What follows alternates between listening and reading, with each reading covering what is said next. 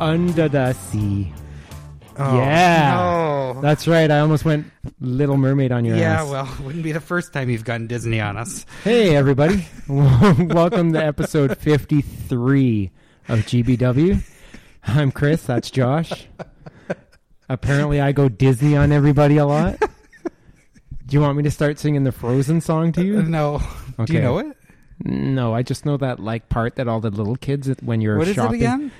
Let it go. Keep going. Let it go. Yeah, let it go, dude. I think that girl's a hoe. Let it go. What? I don't know. Stop. Anyway, welcome to episode 53. Tonight we're going to be talking about sea monsters. Well, I don't know if I'd say sea monsters. Well- I'd say water monsters. Well, water monsters then. Jesus. Aquatic monsters. Aquatic terrors. Yeah. But we're not talking about fish movies. We're not talking about real aquatic Yeah, we're not animal talking sharks, movies. octopuses, Or octopi. if you will. octopi, sorry, whales, Squids. piranhas, so on and so forth. Barracudas. Basically anything that's a natural part of nature, we're not talking about. A natural part of nature? Well, like what we're mostly talking about are mutations. Yes. Yes. Or giant shit, but it can't be a giant natural part of nature. Yeah, so no Attack of the Crab monsters on this episode. Anyway, we've been, very particular about what's being well, talked because about. if we're not particular, these episodes would go on forever. Oh, yeah, because that's not going to happen. And we don't want that. So let's talk about what we've been watching. And I got to warn you, I got quite a bit this time because, it was October. I know. First time for everything. Why don't you start? And we'll go Well, back. if you've got all kinds of stuff, you should go first. We'll go back and forth here. Yeah, but if you've got more than me. Fine. I'm going to start with a sequel then.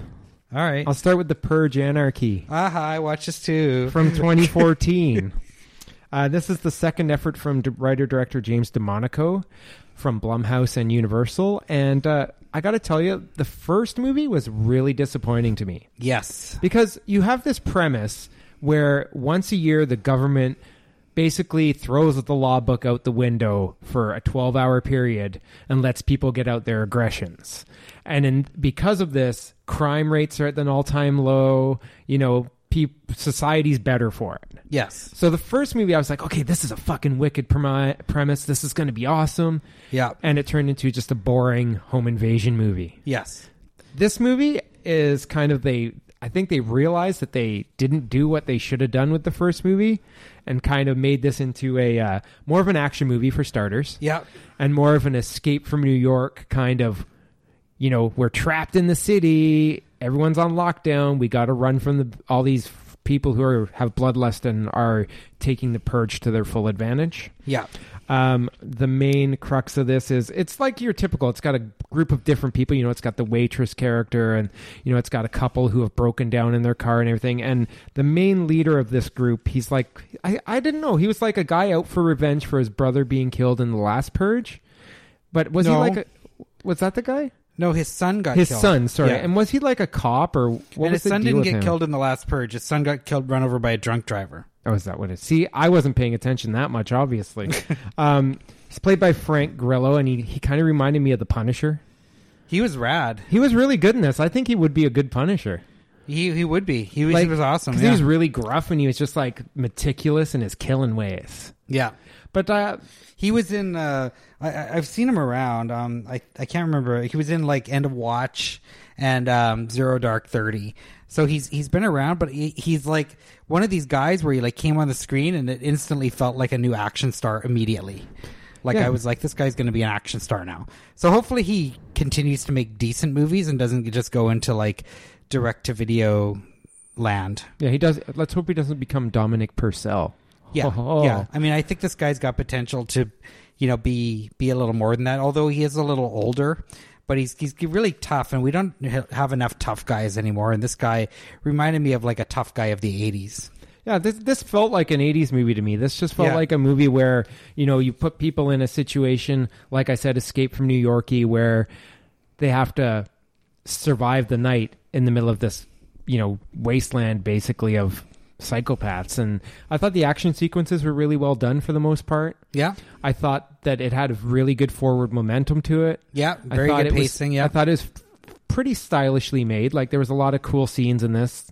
You know, there's scenes with Gatling guns that I thought were really cool, just the way they shot it. Like, and having shots of like these buses just going across frame with all these like guys in like creepy masks holding like friggin' submachine guns and everything. I thought that was really like cool. Yeah, I thought the introduction of the there's this like sort of gang that sort of follows along quite a bit, and they're wearing like face paint. I thought the introduction of them, they're introduced in this parking lot with this young couple, and I thought that was very effective. They were that really scene actually creepy. made me jump. Yeah. When the first introduction of them. But I just thought this movie had a lot more menace than the original.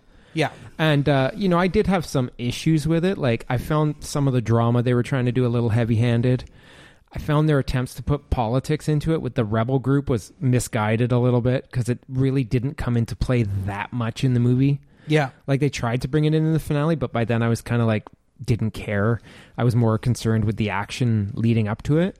Yeah, the finale was kind of weird. Yeah, I mean, there was... I liked the ideas of... I like the idea they threw out there of, like, the wealthy kind of hiring people to come to their houses and sacrifice themselves on the night of the purge. Yeah. I liked that idea, but I felt that was a little bit underdeveloped as well.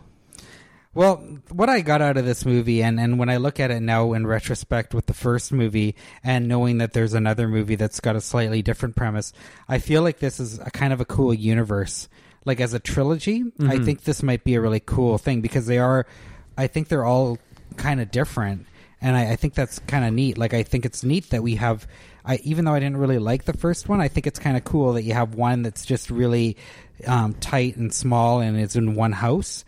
And then you're now expanding to the city. And then from what I understand of the third one is it does turn into truly more of an Escape from New York type situation.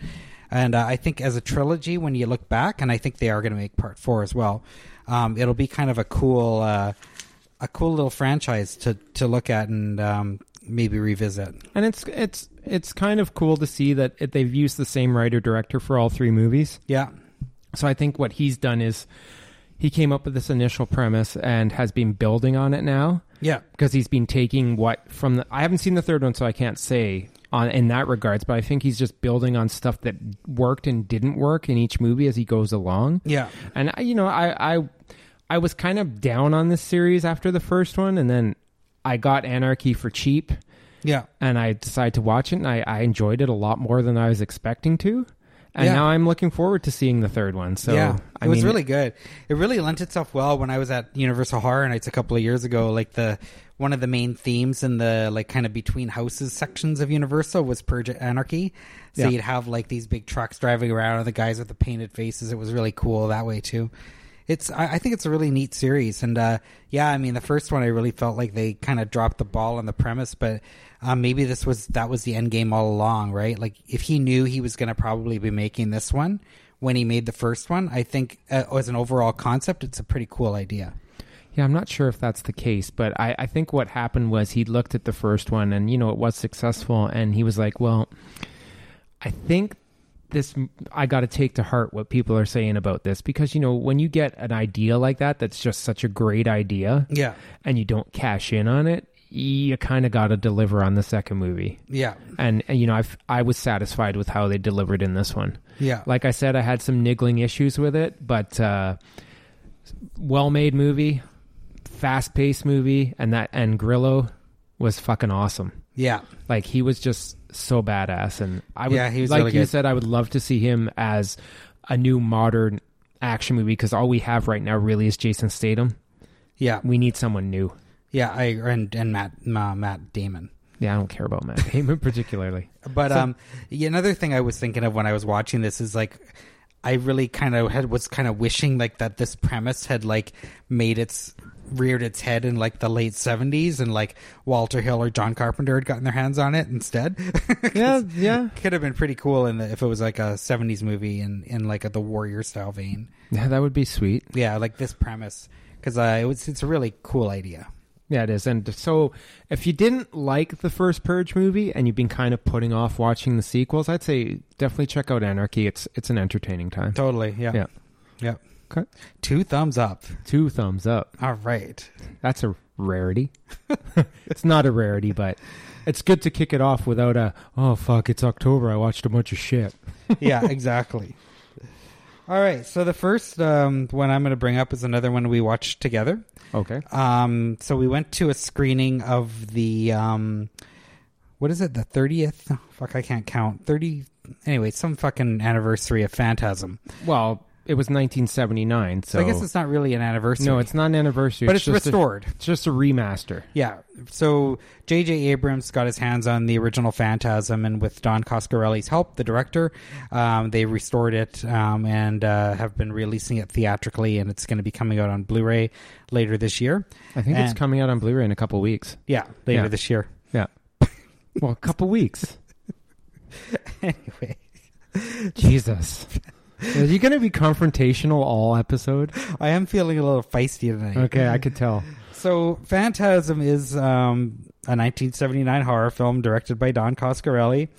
And, yeah, it's a classic. Called classic. Yeah, it features the tall man who's like a kind of an iconic horror figure played by Angus Scrimm. And this was the introduction of him. Yep. And the Phantasm is the first movie is really low budget, and it's kind of just sets this franchise in motion.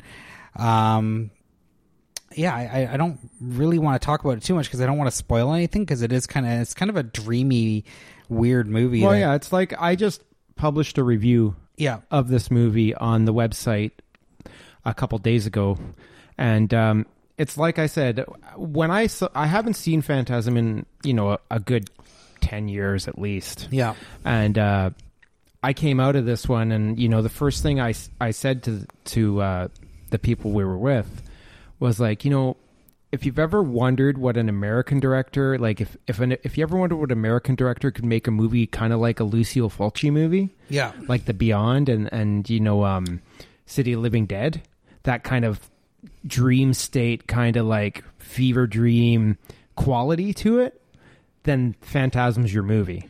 Like, this was made before those films, but it does have that kind of like, you never really know what plane of existence you're on in this movie in a way, and logic is not really an important factor to Coscarelli's story in the grand scheme of things. No. So Nor is acting. So I'm just going to say the basic premise without spoiling anything at all. Basically what this is, it's about two brothers, Jody, who's the older brother, and Mike, and they're dealing with their parents' recent tragic death. And so one of their friends ends up being killed, and they go to the Morningside Mortuary for the funeral, and from there Mike kind of gets an inkling that this tall man is up to something nefarious to do with the bodies. And from there, there's a kind of an investigation into it, and things just escalate from there. And there's all sort of fantastical things that happen on the way to the finale. And that's all I'm going to say about the plot. Lots of set pieces in this movie for sure, which is true, simply because there's no logic. Like The Beyond. Yeah. So I'm not fully on board with Phantasm the way some people are on board with Phantasm. Yes. I like the original movie. You're right, the acting is fairly miserable at times. Miserable yet strangely charming. Yeah, like there's stuff in it where the acting is amateurish, but you're willing to accept it because the budget for this movie was only like $300,000, and Coscarelli, when he made it, was only 22 years old. Yeah. And he kind of does a lot of things with that budget and pulls off more than you'd expect. Yeah. There's some good scenes in this movie. There's some memorable stuff in here. There's the silver spear that everybody remembers. Yeah. There's that scene alone makes this worth the admission. Yeah, for sure. And Angus Scrimm is just so super imposing. Like, he's the 6'4" dude, and he's just in that black suit, skinny tie. He doesn't resort to the, the hockey mask of a Jason or the burnt skin of a Freddy, but he still managed to scare the living shit out of you just by staring at you from the distance, right? Yeah. It's basically a cat and mouse between Mike and the tall man. Yeah. And I don't love the movie to death, but it's definitely a movie that's a prerequisite to watch if you're going to call yourself a horror movie fan. Yeah, it's got its moments for sure, and I did find the restoration really helped it. Like, it does look really good. It looks in 4K. really good, and it sounded amazing. Like, I just thought the music really came through. Yeah, in the this, score in this movie is amazing. Yeah, and it's definitely something. If you are a horror fan and you see that this is playing around you, it's worth seeing on the big screen for sure. It just, I mean, I think it's a pretty cool movie. It just hasn't. When I think of like my favorite horror movies, Phantasm, the first one doesn't come to mind really, and I found it to be a little slow at times as well, and Jodie in particular's acting I thought was a little. It almost took me out of it a few times, but overall it's a good flick. I mean, I don't want to knock it. No, too much it's entertaining, but you have to remember going into it that it's not going to make a hell of a lot of sense. Yeah. So if you're into Fulci movies, then you'll have no problems with it. But it's like I have a long relationship with Phantasm, and I don't know why. Yeah. Because it's not a movie I revisit that often. Yeah. You know, it's like I learned about this movie from a book I got at a library. When I saw screenshots from it, I watched it numerous times on VHS. I owned the VHS. It was the first DVD I ever bought when I was switching over to the new format. I don't love it. Yeah. But I keep buying it. There's got to be something there that I can't put my finger on. Yeah. I mean, I think it's more because I appreciate it more than anything. Yeah. I appreciate it for what it is. Yeah. You know, I generally feel that Coscarelli himself is a little bit overrated among genre fans. You know, like I don't love Bubba Hotep as much as a lot of people do. I don't really, apart from Phantasm 2, which I like better than Phantasm, or at least I did last time I saw it. I don't really care for 3 and 4 that much. So basically you're doing what you accuse me of all the time, and you're saying that you don't like something. Are you just not liking it because everyone else likes it? What, Phantasm? Yeah. No, I'm not by myself on this.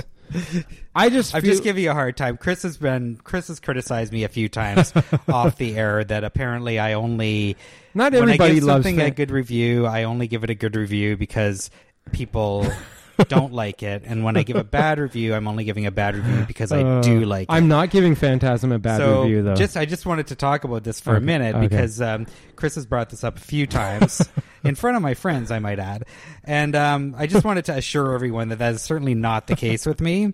I just like what I like, and I think one thing about when I look at movies a lot of the times, and this might be what's happening right now with you on this, is for some reason with me, I don't hold nostalgia with movies.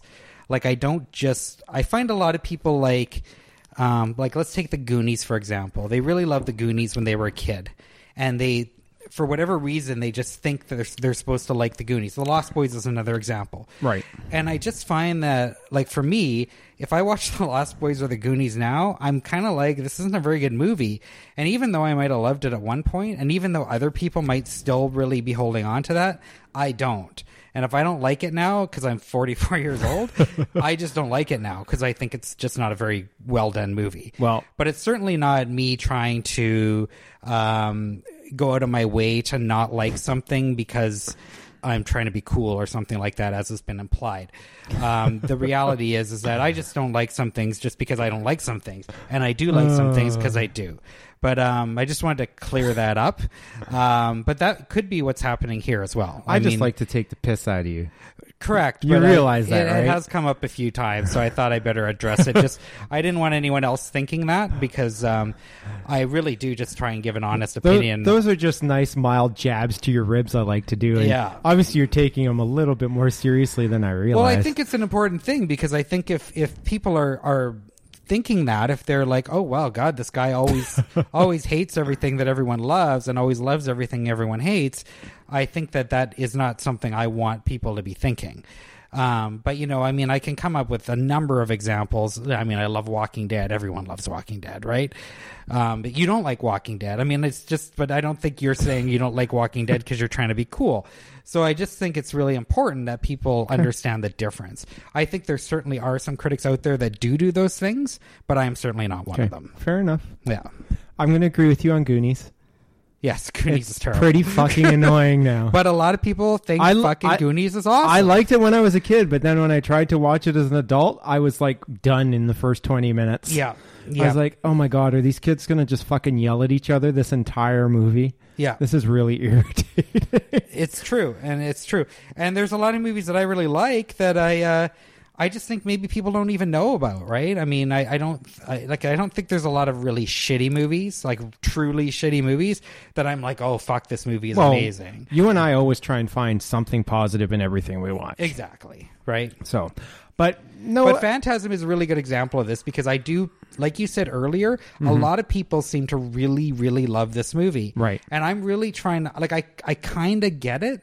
I don't get how people can say they love this movie and it's their favorite horror movie. Right, I agree with all the horror movies out there, it just seems a little weird to be saying that. Like, 'cause it's not the best horror movie out there, that's for sure. No. It certainly has its place in horror history, though. And The Tall Man is certainly an iconic figure.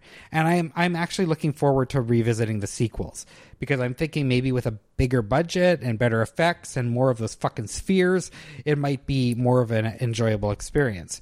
But the first one, I do remember it. I was watching this movie and remembering it well. And when I think back on the franchise, because I've never seen Oblivion, but I've seen the first three a few times. Right. And this is the one I think of when I think of Phantasm. So in that respect, it's got to have something going for it as well. Well, no, I'm not denying that. Yeah. I just have always liked Phantasm 2 better for some reason. Yeah, I really wanted to watch it. Like I said, I was going to crack the Scream Factory disc the other day, and then I'm like, wait a second, I wonder if this is going to be on the box set, so maybe I shouldn't open this right now. Yeah, I'm going to revisit the second one at least because I don't have the other ones on hand. I mean, but it's like I said, if you have to see Phantasm at least once if you're going to call yourself a horror fan. Oh, yeah. I was happy to have the opportunity to see it in a remastered form on a big screen, and I appreciate what they did with the movie, but it's just one of those movies that I've just not gone back to that often. Yeah. So, and just beware, all the nerdies out there are freaking out because apparently in the remastered version, in the shot, there's a shot of the sphere like flying. Right. And apparently in the original version of this, you could see the camera crew and some of the wires on the ball in the shot. And in the remaster version, they've CG'd out the wires and the reflection of the camera crew. And apparently people are flipping out about this. So beware if you're a purist that you might not like that. But it's not like they went all fucking George Lucas on this. I think he was just cleaning it up, making the movie look a little better, which I think is what is okay to do from time to time. At the same time, though, I think part of the charm of a little indie movie like this can be its flaws. So, I mean, if you're not CGing the acting up, why bother CGing out the camera and the reflection? But I do know there's a bit of controversy about this right now, which is, I think, a little funny. Your turn. Nerds. Anyway. I remember liking Phantasm 3 the best myself. Okay. But I don't know if that's a common opinion. I'd have to revisit them. I remember thinking Oblivion was the worst. I heard Oblivion was like a lot of... Actually, I heard it was a lot of footage that was shot for the original Phantasm, because apparently his original cut was like 3 hours long. And I think a lot of those cut scenes were in Oblivion. Oh, okay. Fair enough. I agree with Josh, though. If you see it in a theater near you, definitely head out to see it. Yeah, for sure. It's definitely worth seeing. Moving on. My next movie is a 1977 movie called Shockwaves. Directed by Ken Wiederhorn. Oh, we're going downhill fast. Yeah, this is going downhill a little bit. This is an aquatic Nazi zombie movie. So yeah. We brought this up last episode. Did I? Well, we were talking about horror, American Zombies. Right. Yeah. So I'm just going to talk about it real quickly then. I forgot I brought it up. Did you buy, do you have it on Blue? No, I have not. I have the old Blue Underground DVD release. Right. Okay. Yeah. So I have, yeah. The readers of the Video Graveyard decided to get me to watch this one, so I'll be writing about it soon. Oh, poor you. But it's not a very good movie. It's boring. You know, I was actually trying to find whenever I update the Facebook page, I always try and find a shot to put up as the cover, and when I was going to do it for the zombie episode, I was like, oh, I'm fucking doing Shockwaves. And I started looking at the pictures of the zombies, and I'm like, fuck that. It's basically dudes in like fucking green makeup with goggles. I went and did something else. So the cover of the DVD is really cool, though. Yeah, it is. So this is just basically like Brooke Adams stars in it, and she's this girl who's found like floating on the ocean in a boat by these sailors, and they pull her in, and then the whole movie's basically a flashback to how she got on the boat. So it's about, her on a touring boat with a bunch of people. They end up on this island, which is inhabited by Peter Cushing, who's being basically it's experimenting on, soldiers way back in the war and everything. And they're surrounded by Nazi zombies who pop out of the ocean and decide to attack everybody. And, this ties into boat captain John Carradine saying the sea spits up what it can't keep down. Oh. And it's just a boring movie, dude. It's totally boring. Like, I'm sitting there going, okay, so the zombies popped out of the water. Okay, they're just standing in the distance watching them. Okay, nothing's happening. Oh, the music's swelling. Something's going to happen. Nothing's happening. Okay, attack scene. Oh, it's over. That's basically what the movie's like. It's like you're being teased and nothing really happens, right? Like you're just like, oh, come on, get going. Something's got to happen. It's like the lap dance of zombie movies. Exactly. It's the lap. That's our pull quote. The lap dance of zombie movies, GBW podcast.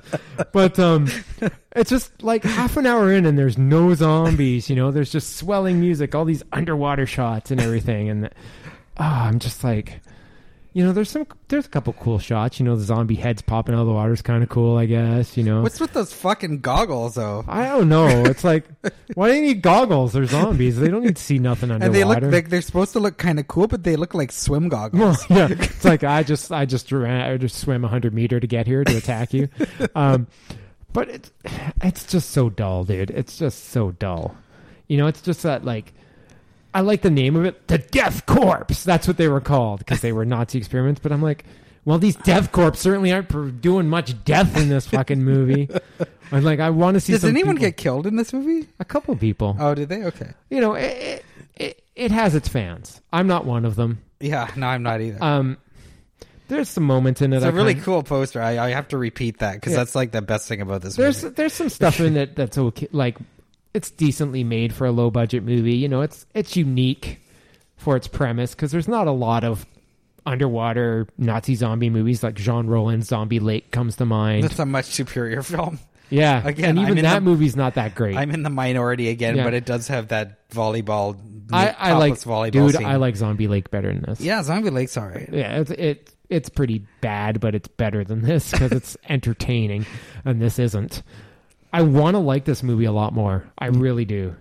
But it's just like dawdles along like doop-be-doop-be-doo, and I'm just shrug my shoulders and yawned through the whole thing. Only thing I have to say is the poster is the best thing about it. Yeah. And I noticed that Alan Ormsby, who we've talked about in the past, did the makeup. Yeah. So yeah. Did he write it as well? No, he didn't. But no? I did not know he did the makeup for this movie. So I'm glad he moved on to writing. Yeah. So yeah. No kidding. Shockwaves. Admire the poster. Don't watch the movie. What is it? What did we say it was? Oh, it's the fucking lap dance of zombie movies. Lap dance of zombie movies. Unfulfilled by the end, and you've lost $20. No, no shit. All right, well, let's go into 80s action for a minute. All right. And we're going to talk about Above the Law. Oh, Nico. Nico! Yeah, I don't know why I watched this. Do you know, I can tell you exactly why you watched this, because we were talking with someone. We were talking with Darren about this. Yeah, we were talking about Seagal movies after Phantasm. That's right. Yeah, and you were like, "Oh, I'll go watch Above the Law." Probably it's true. That must be what, because I was going through my stuff and I'm like, "Oh, Above the Law, fuck yeah!" Because I was told that Steven Seagal story. So this is so Steven Seagal. It was his American film debut in a starring role. This is directed by Andrew Davis, who had just come off, I think, Code of Silence, the Chuck Norris movie, and he went on to do stuff like The Fugitive. So he's a competent action director for sure. He also made The Final Terror, which is a forest slasher movie. Yeah, I almost watched that with Daryl Hannah. Yeah. So this is from 1988, and Steven Seagal plays a cop, a really well dressed cop. Nico! Yeah, he's really quite dapper in this movie. He's got really quite the cool 80s wardrobe. This is like skinny, cool, ponytailed, leather jacketed Steven Seagal. He's got that cool voice like this, which I totally can't replicate. Yeah. Pam Grier is his partner, which is cool, but she's got a terrible wardrobe. It's the 80s, dude. Henry Silva is the villain, who's always a great villain. And Sharon Stone plays Nico's wife. Yeah, and the last time I remember seeing Sharon Stone before this was Action Jackson with Carl Weathers. Oh, yeah. Yeah, and Alan Quartermain and the Fortress of Gold. So this was as she was getting... this is pre-Basic Instinct. This is pre-Snatch-Shot. Jesus Christ. Yes, it is. I don't know, man. I mean, there was a lot of cool fight scenes. There was a really good action sequence in a parking garage. Wasn't there one on top of a subway train? Like there was no fighting. Like but he jumps on it. He jumps onto it. Yeah. There was a fight in a hotel kitchen. There was a bar fight where you actually see Michael Rooker for he has one line. It was kind of weird to see him just pops in and he's like, well, there's that Nico or something like that, and he's gone. Like he had one line. Does he get knocked out at least? Nope. Huh. There was a fight in a meat packing area, like a shootout. Yeah, I mean it had its moments. It had a really sleazy bartender, and who was played by Ronnie Barron, who actually played on a few Tom Waits albums as a musician, which is kind of odd. But overall, I just I don't know. I mean, I thought Seagal was pretty cool in this, but I don't know. I just thought it was kind of boring. I thought it was it just didn't. Again, here I go again, but it didn't. It didn't bring those. When I first saw this back in the 80s, I thought it was fucking awesome, cool. But this time, I wasn't quite as into it. I watched this probably 2 years ago, and I have the same reaction as you. Oh, really? Yeah, I didn't really care for it now. Huh? I much prefer Hard to Kill and Out for Justice and stuff like that, Under Siege. I like those ones better. I don't know. There was just, I felt like there's something shoddy about this movie in some ways. Yeah. It's trying to deliver all the action, but I was just kind of like you. I'm just kind of I'm not really into this. Yeah.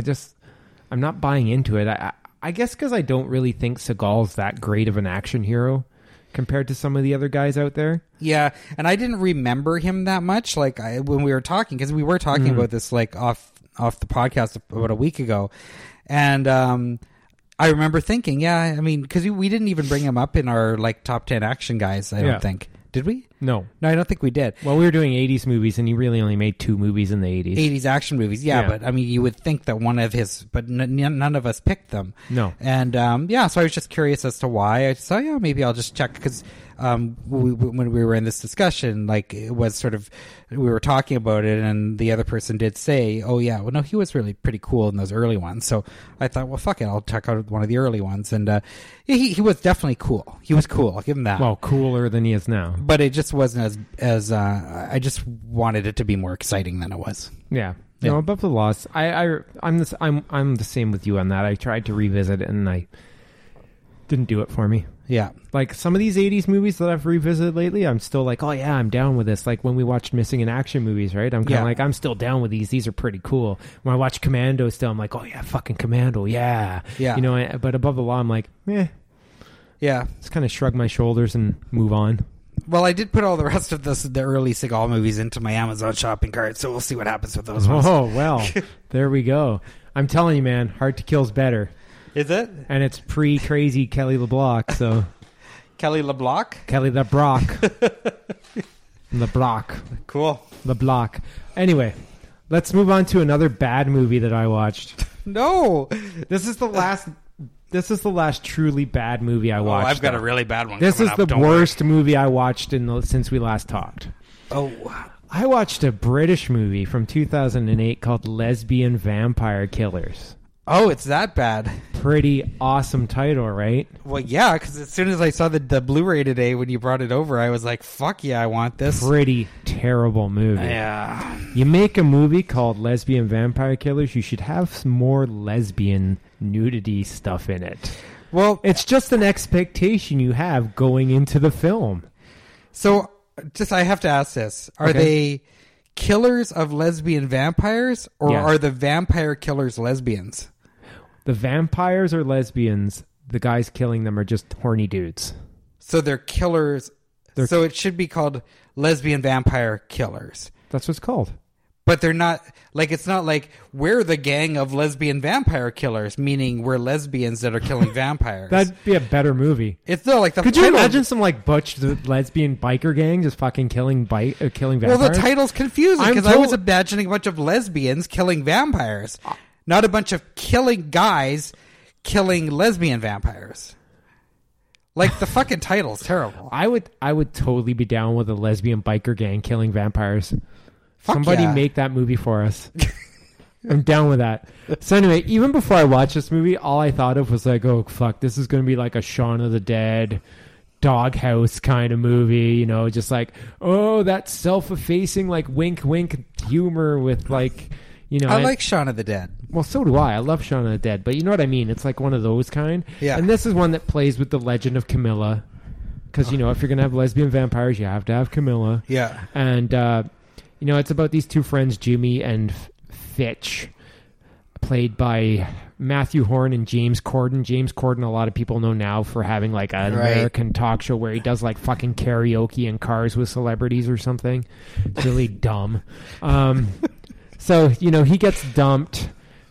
Jimmy gets dumped. Fitch is fired as a party clown after he slugs out a 7-year-old kid. I'm like, okay start.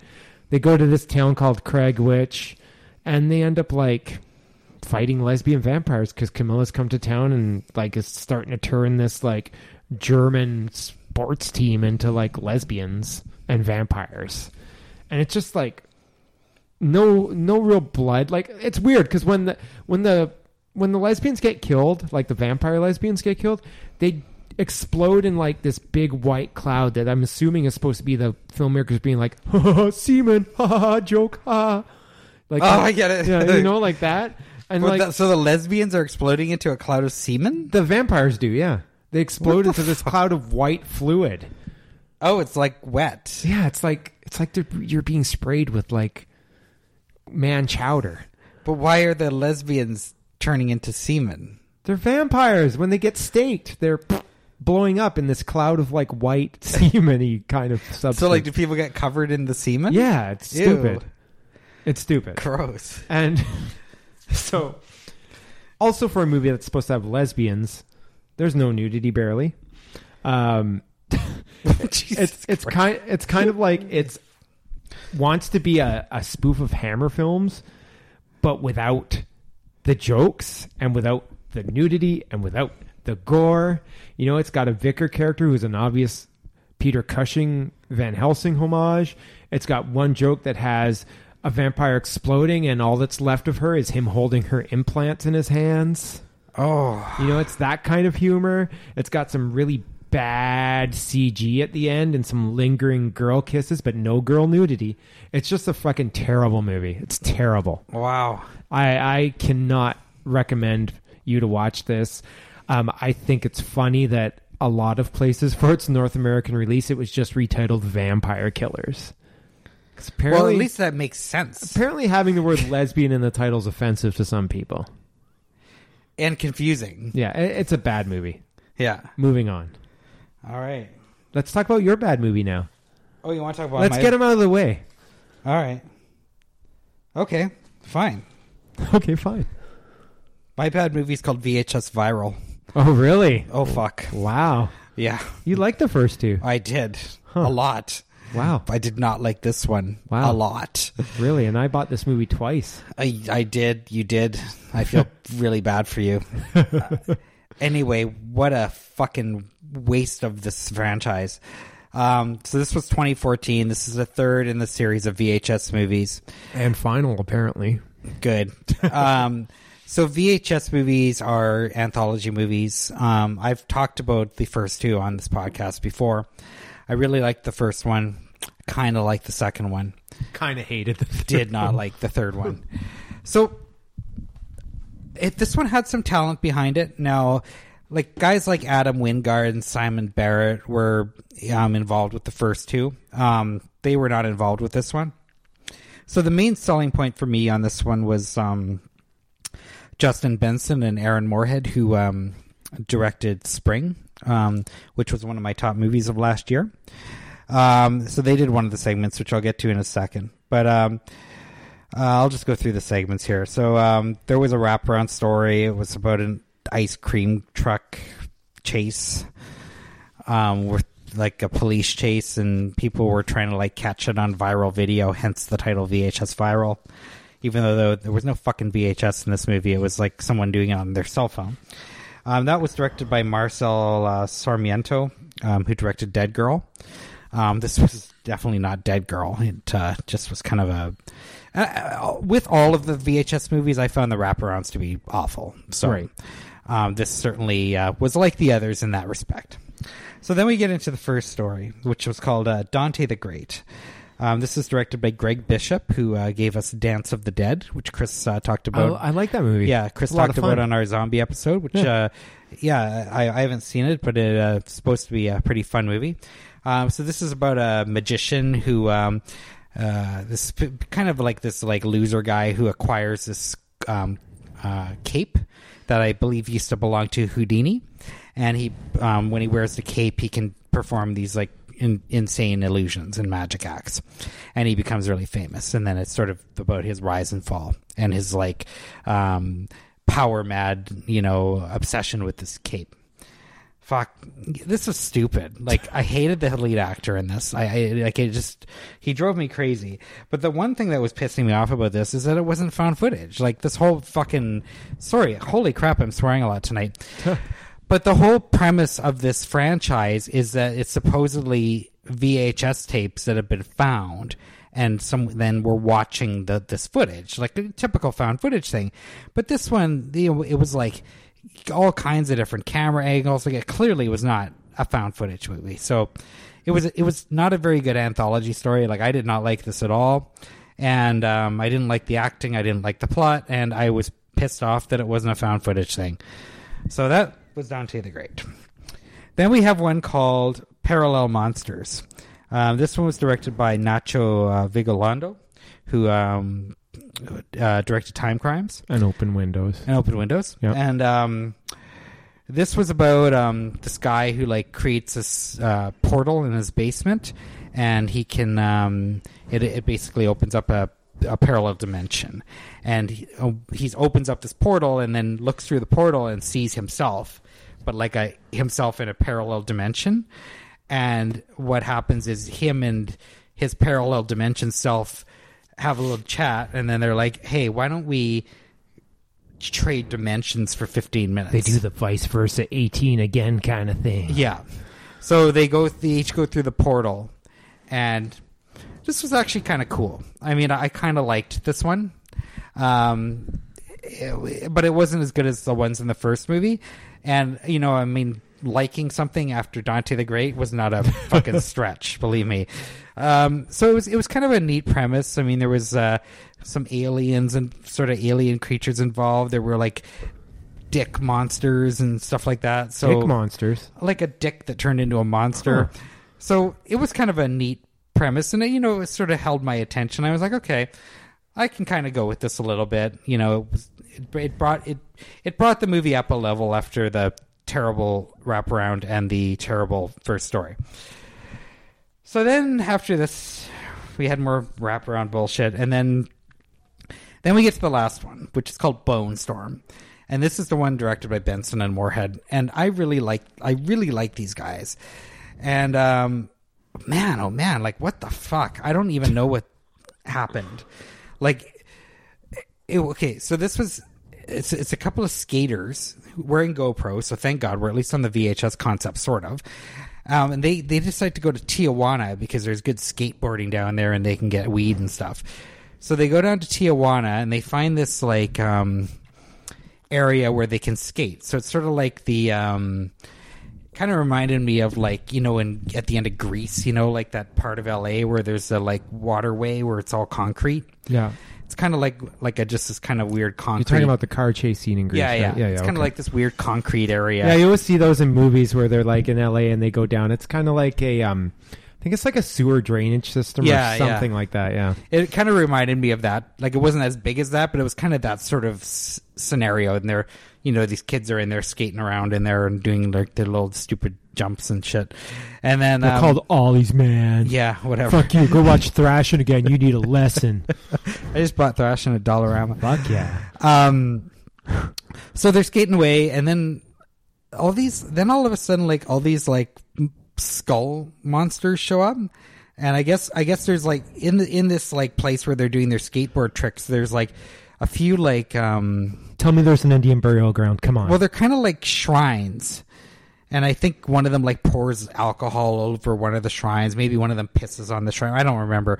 But anyway, something happens to the shrine. And next thing you know, you've got all these like, you've got a few like weird looking like Day of the Dead decked out women. And then all these like skull monsters. And they're kind of like the monsters in like Tombs of the Blind Dead. Like in that they really look like they're these really kind of cool skeleton monsters. One thing I will say about this segment is the monsters, like these skeleton monsters, were pretty cool looking. But then it just goes on with like, so the skateboarders are like, oh, we're surrounded by all these skull monsters.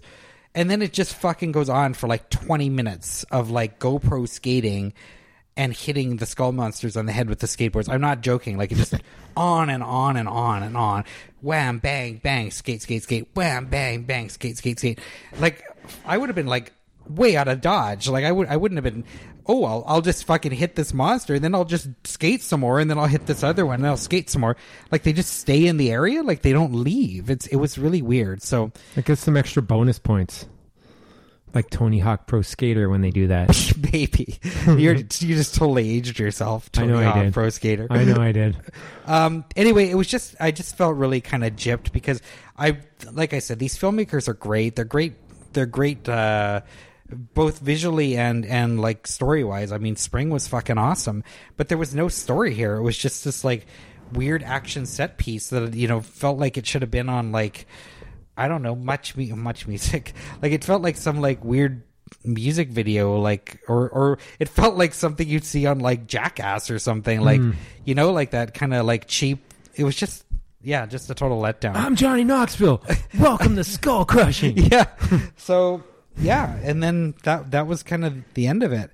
There's apparently I didn't actually see this, but there's apparently another segment after the credits directed by Todd Lincoln called Gorgeous Vortex. I didn't even see that because I didn't even really give a shit at this point. And I certainly wasn't going to wait through the credits. But yeah, total bummer, man. Like I really kind of dug this franchise, but this was a big letdown. So good luck getting rid of get rid of one of them at least, Chris. Buyer beware is what Josh's saying. I'm going to go back to the 80s for my next one. Recently, Warner Brothers released three Stephen King movies on Blu-ray. Right. They released It, Salem's Lot, and the subject I'm going to talk about, Cat's Eye. All right. Now, Cat's Eye is an anthology movie. The box incorrectly states it as Stephen King's first screenplay, which it is not, because that's Creepshow. Oh, okay. But two of the stories in here are based on tales he did in Night Shift, which is a book I really loved back when I was a kid. It's directed by Louis Teague, who did Cujo and Alligator. There's some nice nods, actually, to Cujo and Christine in the opening credits because our main cat character is running away from a dog who looks like Cujo and is almost hit by a Chevy like Christine. Oh, cool. So basically, this is a movie I'd seen on cable when I was a kid, and I've always kind of had a soft spot for it. I've always found it to be entertaining, if not exactly like heavy on the horror. Just kind of one of those movies, like if you have a weekend day and you're kind of like, I want to watch something mindless, it's something you would throw on and enjoy. Yeah. And I still feel that way exactly about the movie now.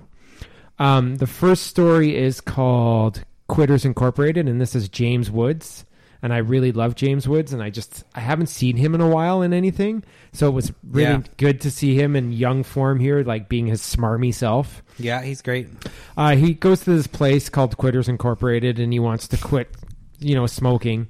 And their methods are pretty extreme, They like, the owner, played by Alan King, he's like smashing his cigarettes on his desk and like shocking this cat to try and prove a point, like, oh, well, if this cat goes towards the food dish, then we shock it so that it doesn't want the food anymore. And that's the kind of thing we're trying to do with you and your cigarette smoking, right?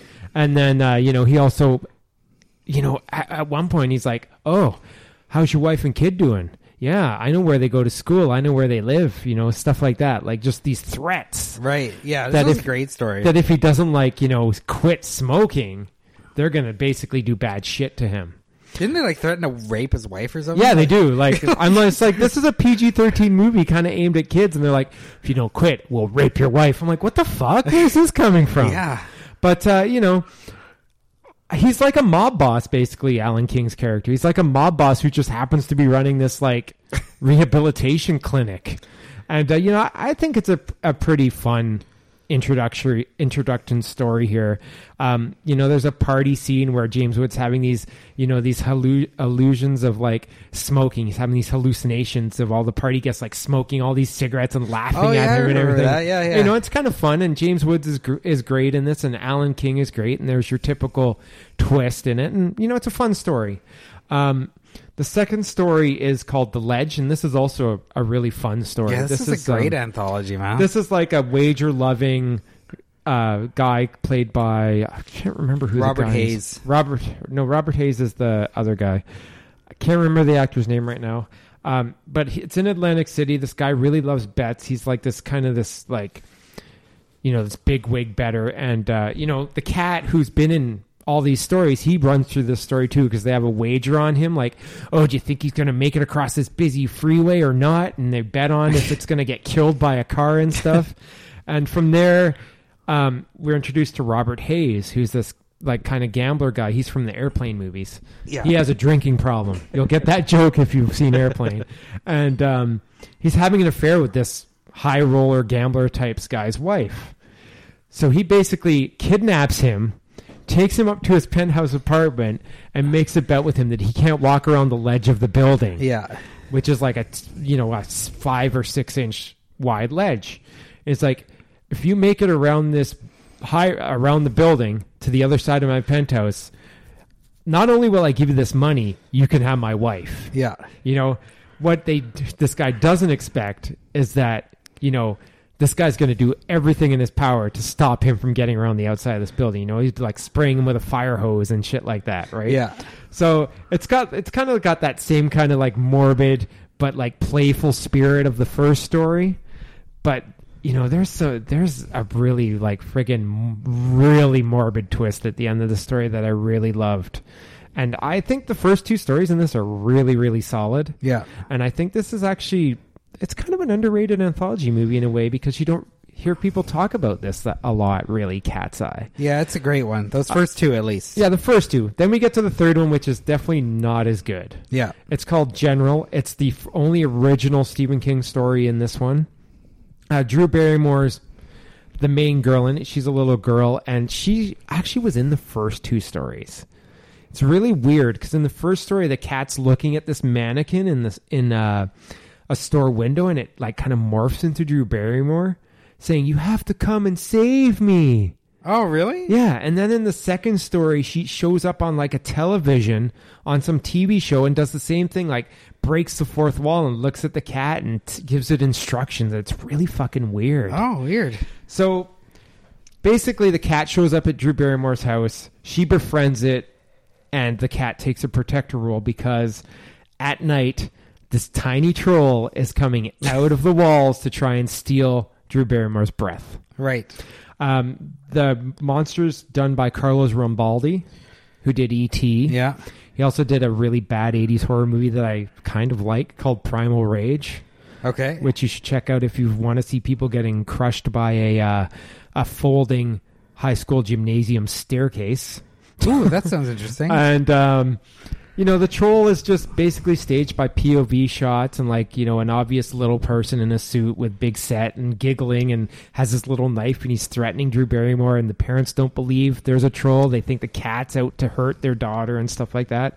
The effects are fun. It's the most kid-friendly of the whole story. It's like you go from the first story that says, I'm going to rape your wife if you don't quit smoking to I'm a little troll. I'm going to steal your breath. Hee hee hee, giggle, giggle, giggle. It is what it is. Yeah. It's silly. It's goofy. It doesn't really fit in with the tone of the first two. It's kind of the weakest story here, but, I like the effects, if nothing else. But, yeah, I think Cat's Eye is a fun movie. Yeah. It definitely sounds like a better anthology than VHS Viral. Fuck yeah, it is. So, it's actually good. I'm actually glad to see Warner releasing these 3 movies on Blu-ray. Yeah, I'd pick this up if I didn't have the DVD unopened still. Yeah, Salem's Lot, It, and Cat's Eye. I'm really happy they're releasing them and that they're releasing them as retail instead of their Warner Archive burn on demand kind of stuff. Yeah, no, it's great. And I'd say if you haven't seen Cat's Eye and you dig anthology movies, definitely pick this one up. It's like $10. Yeah. So it's worth the admission. Cool. Yeah. Yeah, it sounds great. Yep. All right. Well, why don't we... Actually, we'll get this one out of the way. It's sad when you're saying we'll get this one out of the way. No. This is a good one. But I don't have a lot to say about it, so we'll just get it out of the way quick. Okay. I'm trying to get through some of my some of the Arrow titles I picked up. So one I watched was in this Stray Cat Rock box set. I've already talked about the first movie, Delinquent Girl Boss, on a past episode. So this is the next one in the series. It's called Wild Jumbo. It's from 1970, directed by Toshiya Fujita. So obviously a Japanese movie. These are all Japanese kind of like young people gone wild movies, kind of like delinquent movies. Delinquent crime movies. Yeah, yeah. So Fujita is probably best known for doing the Lady Snowblood movies in the mid-70s. So this one stars Lady Snowblood herself, Miko Kaji, who everyone knows I love. Mm-hmm. She's one of the stars. So this is kind of a weird one because the first, I'd say it's about a 90-minute movie, and the first hour of it is just this group of about 5 young people that are kind of hooligans, just being hooligans. They're getting into fights, and they're driving around in this kind of Jeep dune buggy they have, and one part they're driving around the beach, and she's driving, and the 3 guys are flashing their asses and mooning people. So it's just kind of this silly, really just kind of silly, and they're What's wrong with that? Well, because they're just it's kind of it's like a beach party movie in Japan. It's like a beach party movie, but I'm expecting the first one, right? Where it was more like a girl gang movie, right? But this was not like that. This was like Chris said, it was like a beach party movie. So yeah, Miko Kaji's in it. She plays a character called CKO. There's another guy named Taki. He's there. There's Tetsuya Fuji, who is quickly becoming one of my favorite Japanese actors. I've talked about him. He was in Massacre Gun. He was the really real cool guy. Also in Retaliation. Also in Delinquent Girl Boss. So he's always seems to be popping up, and he wasn't quite as cool in this one. He was kind of like the chubby member of the gang, but he was also kind of the toughest one. Anyway, after about an hour of this, these shenanigans, then it suddenly, kind of without warning, turns into a heist movie. Because I just gave you a quizzical look. During the first hour, one of their shenanigans was, they sort of kidnapped this woman that, one of the characters has this crush on this girl. How can kidnapping someone be considered a shenanigan? Well, they sort of kidnap her. Do they giggle when they're doing it? Well, they're the one of the characters kind of likes this kind of rich girl, and so she has a crush. There's a scene where she's driving, and they're like, haha, and then they like a couple of the people in the gang like shoot a gun at her tire and blow at her tire. So she's like kind of like sidelined, and then they go come to help her and basically take her away with them. But like, Annette and Frankie wouldn't do this shit. They don't really kidnap her because she's not like against it. Like, she's kind of willing, but it's kind of like... So she gets a gunshot at her car and she's willing to go with these people? Yeah, it's kind of weird. Anyway, like the whole thing is like all these Japanese movies have weird elements. Anyway, one thing leads to another, and it turns into this heist movie where they I should have written down more notes on this fucking thing, but anyway, it turns out that there's this like some sort of festival going on, and there's this convoy with like a police officer in this car that has all this money. So then they decide, you know what, we're going to rip off that car. So they come up with this elaborate scheme as to how they're going to like basically run this car off the road and take the money and steal it, and then they're going to take off. And then, of course, as in most heist movies, things start going sideways, and then the movie ends. So for the first hour of this, I was like not really liking it that much, especially after Delinquent Girl Boss, which I really did like. But the last half hour of this movie was really fucking solid. Great little heist thing. I just wish there was more of it. I wish that they had maybe limited the hijinks for the, maybe to the first half hour and then gotten to the actual plot. But this one, I just felt it lingered too long on the shenanigans before we got into the actual movie. But when they did get into it, it was a really, really cool little heist movie. So I still recommend it. I still think it's a pretty cool box set. I'm still looking forward to the other three. So hopefully I'll get to the next one soon. Okay, cool. Now, when I first started watching this movie, when we went to see Phantasm, I was partially through this movie, and I used those immortal words that you love to hear. Josh, I think you're right. Oh, I know. Josh loves it when I say that to him because he likes to like preen around like, oh yeah, I'm right. Chris had to say you're right twice in one day. I know, that's fucking awesome. That's weird. So I started watching A Nightmare on Elm Street 4, The Dream Master, and we had this discussion when we talked about the Nightmare on Elm Street films, where animated, violent discussion. Part 3 and Part 4, and how he's crazy because Part 4 is not nearly as good as 3, and so on and so forth. And when we met up that day, I was about halfway through, and I said, "Josh, you might be right. This might be a little bit better than 3." Now, I've watched the entire thing, and you're partially right. Ooh. So you're not completely right. I'm right. I still do like 3 a bit better, but 4, I do feel like... Really? I do feel like with 4, I did undervalue it as a movie, as a sequel. You still like 3 better? I still like 3 a little better. Wow. But I do like 4 a lot more than I remember liking it. Yeah. So, basically, Freddy's back again, killing the kids, yada, yada, yada. We've talked about this movie in past episodes, so I'm not going to go too in-depth. Rennie Harlin's in the helm, and I've said in the past how much I really enjoy Rennie Harlin movies, and I think like he's a fun director who just doesn't get enough credit. What made you watch this? I've been slowly working my way through the Blu-ray box set. Yeah. And one night I was just like, it's October, it's late at night, what can I watch that I probably won't fall asleep to? Yeah. So I started watching this. Okay, cool. I like the set pieces in this movie. I think it's got a better sense of humor than the third one for sure. Yeah. Like it's more fun than the third one, I guess. In a sense that it's, this is when Freddy was really becoming that pop culture kind of one-liner cracking kind of guy. And, I don't like that so much in Dream Child and Freddy's Dead. But I found the balance in this one to be okay. Yeah. Like I found that this is probably the last movie I'm going to really accept him being this like joke cracking jackass. Yeah. Like I feel like this is the last one I'm going to let that fly. And I mean, come on, man. Freddy gets resurrected by a dog pissing fire. Like, I don't know how that happened or why that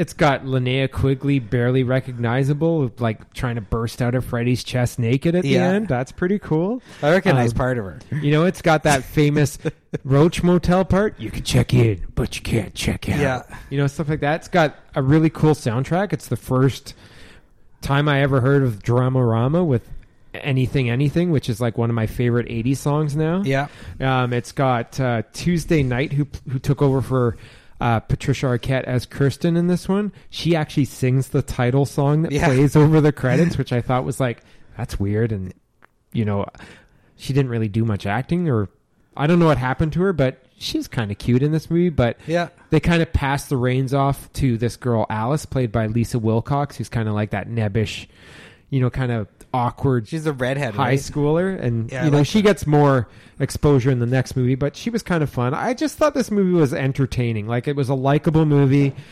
It's silly. The special effects are kind of fun. You know, there's that stupid Jaws thing with Freddy on the beach, you know, with his claw cutting through the water like a shark fin.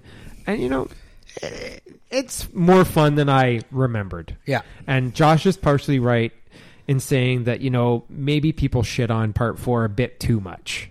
Yeah. You know, I think it's almost equal to part 3. Oh, just say it, man. Fuck. Okay, it's equal to part 3. I know you want to say it. I totally fucking hate admitting you're right sometimes. But yeah, it's a fun movie. I think it's all downhill from here for me because, you know, I remember not liking Dream Child or Freddy's Dead that much. So we'll see how it goes. It's all downhill from here. Yeah, we'll see how it goes. Cool. All right. Well, why don't we talk about a movie called Hired to Kill, because it's fucking great. Okay, let's talk about Hired to Kill, a movie I really want to see after I read your review on the site. Thank you. So this is a 1990 action movie that I had not heard of until Arrow Video decided to put it out. I had heard of... I know the director, though. Yeah, directed by Nico Mastorakis, who's a Greek director. Yep. And but I didn't know about this movie. And did you know about this movie? No, I didn't. Which is funny because I know about almost all of his other stuff. Yeah. And so Mastorakis is kind of known for, like, first thing he did was Island of Death, which I've talked about before. Kind of a notorious exploitation, kind of sleazy, shocker, bad taste movie. Yeah. But he also did like the Zero Boys and The Wind and Sky High. Yeah. So he did a bunch of 80s movies.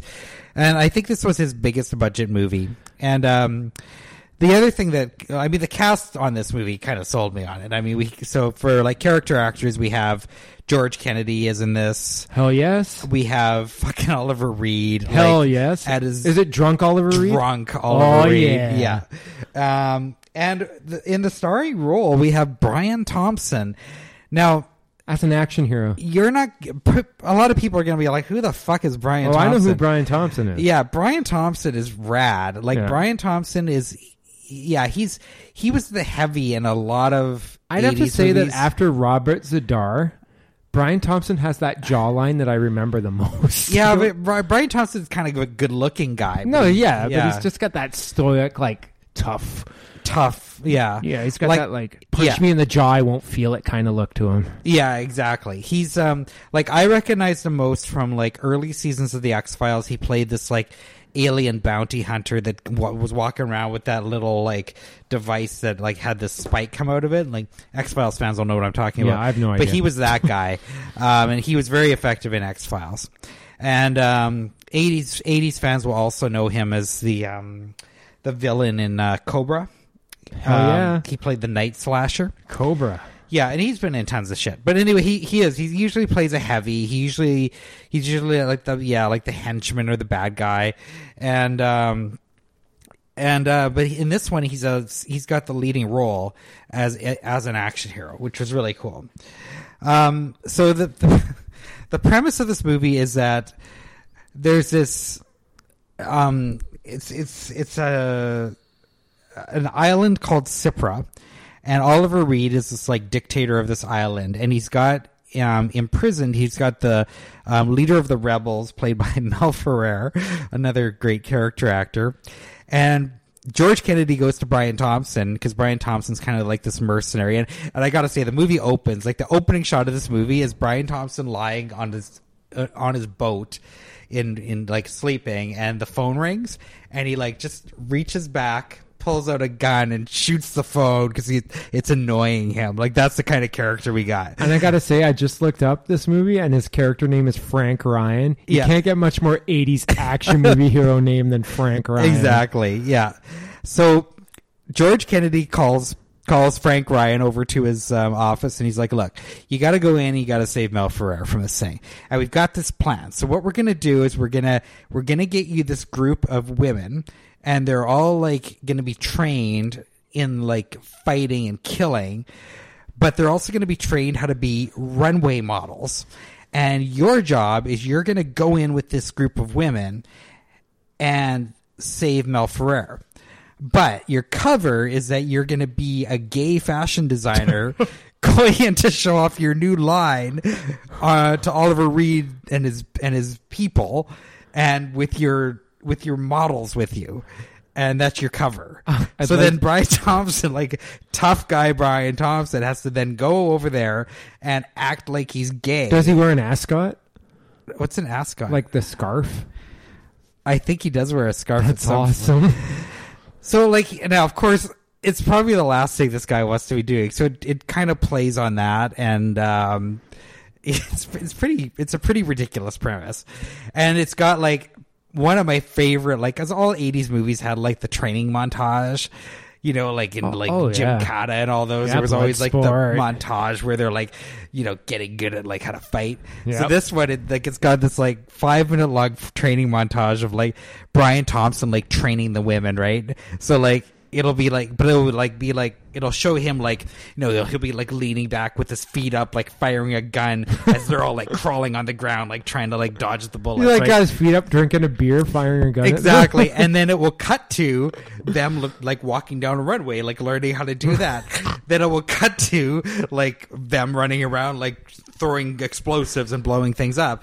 Cut back to like them like posing on like in swimwear. like it's like the weirdest, most random training montage, but it's fucking great. And then and then eventually they have to like complete their mission and try and save Mel Ferrer and overthrow Oliver Reed, and it's a lot of fun. This is a lot of fun, and it's a lot of action, a lot of like silly dialogue. Like this is a complete cheese fest, but it's great. I would have loved this when I was younger, but even now, I mean, I thought this was a hoot. And just if you buy the Arrow Blu-ray, there's also some really great special features. There's not a lot. There's a commentary on here that was kind of disappointing. It's with the editor, and it's one of those commentaries where it's like it's more like an interview with the editor talking about his entire career, which I never understand. Like, why not just have like a on-camera interview with the editor? A talking head interview. So you're not really learning about the movie on the commentary. So I didn't like that very much. But there's a great interview with Nico, and there's a great interview with Brian Thompson, and they both have amazing stories, and they both have really amazing Oliver Reed stories. So I'll just leave it at that for you to discover yourself if you drunk Oliver Reed stories are always good. There's one that's just fucking hilarious. But it's a great disc, a real great pickup, and I'd really recommend this if you're a fan of 80s action and cheese, for sure. This is one I would never have even thought of, but thanks to Arrow putting this out, I have discovered literally a diamond in a sea of shit. So thank you, Arrow. I really love it when these companies put out something like this instead of the usual, fucking, Christine for the 80th time and Army of Darkness for the 100th time in Hills of Eyes, right? I mean, it's really nice to see something like this getting restored, like that you would never expect, and it's totally worth it. Cool. So I've got 2 more to go. All right. One of them is hearkening back to when we were talking about the Goonies and how nostalgia sometimes doesn't pan out for us. Because I sat through fucking Teen Wolf. Oh, I watched Teen Wolf recently too. Oh my god! Seriously, dude. Seriously. I tried to show it to a child. Oh my god, dude! Holy shit! I think he kind of liked it. But So, this movie that Michael J. Fox made the same year he had the big Back to the Future hit. I think this was actually made before Back to the Future, but came out after. Generally, it's him being like this. He's Scott. He's just typical teen. He's on the high school basketball team. They suck. He kind of finds out he's a werewolf. And then he uses his werewolf powers to not only get the girls, but also to make his basketball team into an awesome team and just be the cool dude he's always wanted to be, even though none of the school seems to care that he's a fucking werewolf. I know. Like the first time he turns into a werewolf is in the middle of a basketball game where they've all piled on him trying to get the ball, and you hear this growling noise like, "Rrrr," and then he throws them all off and he's a fucking werewolf, and he proceeds to start dunking the balls. And at first people are like looking at him, and then they're like start cheering him. I'm like, if there's a fucking werewolf at my high school, I'm running. I'm not like, yeah, this is fucking awesome. This guy's dunking. This is the sweetest thing ever. You know, that's not going to happen. It's so weird. Like, no one bats an eye. No, like, they're just like, whatever. I guess he's a werewolf. You know, this is just a movie that's like, the only thing I remember about this movie going in was like that they went surfing on top of a moving van to Beach Boys songs. And I'm like, ooh, how cool is this? You know, and there was a sequel to this movie with Jason Bateman that was terrible. There was a fucking Saturday morning cartoon show for a while. And now MTV has got a show that's in its 6th fucking season. Okay, I think the MTV show is serious. Okay, I'm hoping so. Yeah. But like, you know, Larry Cohen made a movie 4 years before this called Full Moon High, which is basically the same story. But I'm guaranteeing you it's better than this. Like, I don't know, man. This is a movie I really liked when I was a kid. And then when I watched it like 15 years ago, I was still kind of like, it's okay. And now I watched it, I'm just like, what the fuck was I thinking? I was just like, why did I buy this Blu-ray? Yeah, you put it on Blu-ray? Yeah. Oh, dude. I don't know. Actually, you know what? I think you gave me your old DVD. I could have, but I don't know, man. It's just, it's just so lame. I hated his friend too, or his brother, or whoever that guy was. Oh, it was his friend. What's his face? What the hell's his name now? Styles. Oh, he was that yeah. super sarcastic best friend, right? He's an asshole. Come on, bud, let's party. Yeah, I'm an asshole. Go in the closet with this girl who has a crush on you and make out. Yeah, that's the kind of shit we do at parties in the 80s. I did that once. Yeah, well. But the girl wouldn't make out with me though. He always wears those T-shirts too in this movie with slogans on them. And the one I remember the most is he's wearing a T-shirt that says, "What are you looking at, dick nose?" Yeah. And then he proceeds to call people fag through this whole movie. Oh yeah, I remember. I'm just like, what the hell? Yeah. I'm like, it's the 80s, and then I shrug my shoulders because you know, you can't really get too offended when it wasn't considered that offensive back then, I guess. But it's just a lame movie. Like, there's a scene where he goes to the school dance dressed like fucking John Travolta from Saturday Night Fever, and oh man, wow, man. You know, it's like he's busting a move in this makeup, like this werewolf makeup, while this song plays in the background called Big Bad Wolf. I'm just like, this is so lame. This is so lame. And it has even like this fat guy in it called Chubb. And he's your typical fat dude. And he's played this guy called Mark Holton, who's been in a bunch of these 80s movies. It's the fat guy. Like, he's in My Chauffeur and stuff like that. And there were a few of those fat guys. He was like in Pee-wee's Big Adventure. He was the neighbor who wanted to buy Pee-wee's bike. Oh yeah, and stuff like that. I'm just like, what's he doing? And then, it's so dated. Oh, you sound so like distraught. It's just so dated and lame. And I used to love this movie. I think I even disliked this more than Goonies. Really? I think so. Wow. It's just like at the beginning, I was like having that nostalgia feeling, like, okay. I realize this is going to be silly, but then like halfway through the movie, I started getting a little bit like annoyed with it. And Yeah. that just continued on till the very end because Michael J. Fox's character really becomes a dickhead in this movie, but when he becomes a werewolf, He kind does. of. He's a total prick. Like, and the girl, of course, there's the girl that like obviously is the cool girl The he one should who's that should be longing with. for him. Yeah, and like he like totally blows her off. It's so yeah, it's just I can't say if I hate this as much as the Goonies, but I will say that showing this to an 11-year-old, I was kind of like as it was going on, I'm like, please God, don't let this kid think that this is representative of my movie taste, because he's gonna like I know he thinks that I've got pretty good taste right now, but I could have just blown it all out with fucking Teen Wolf. So this movie was directed by Rod Daniel, who went on to make such classics as Canine with James Belushi and Beethoven's Second and a little Joe Pesci ditty called The Super. Wow. So, yeah, quality. Well, you're like shaking, man. I'm just gonna end Teen Wolf with a heavy sigh. Wow. Yeah, I didn't like his dad either. I just didn't like the movie, dude. All right, I'm going to end my run here with my weekly Josh's VHS Adventures. my weekly pick. Yeah, my weekly VHS pick. So, or my podcast. It's not weekly, I guess. My bi-weekly. Bi-weekly. My semi-weekly. Bi-weekly. Bi-weekly. What are you talking about here? Semi-weekly would be twice a week. What are you talking about? Bi-weekly is every second week. This is your. Is this your?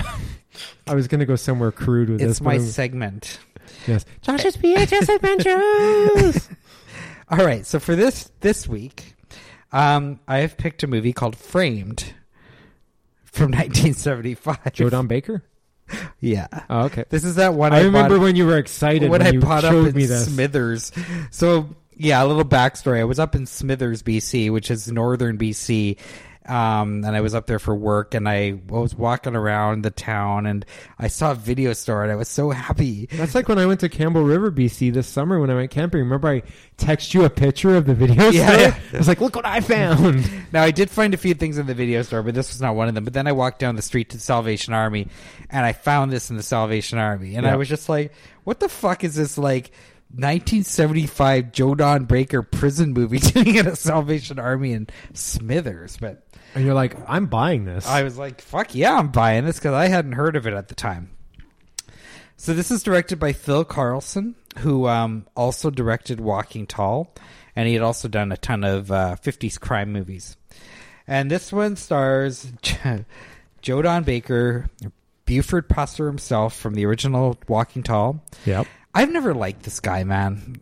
Do you like Joe Don? It's one of those actors that, like, he was kind of a big deal back in the 70s.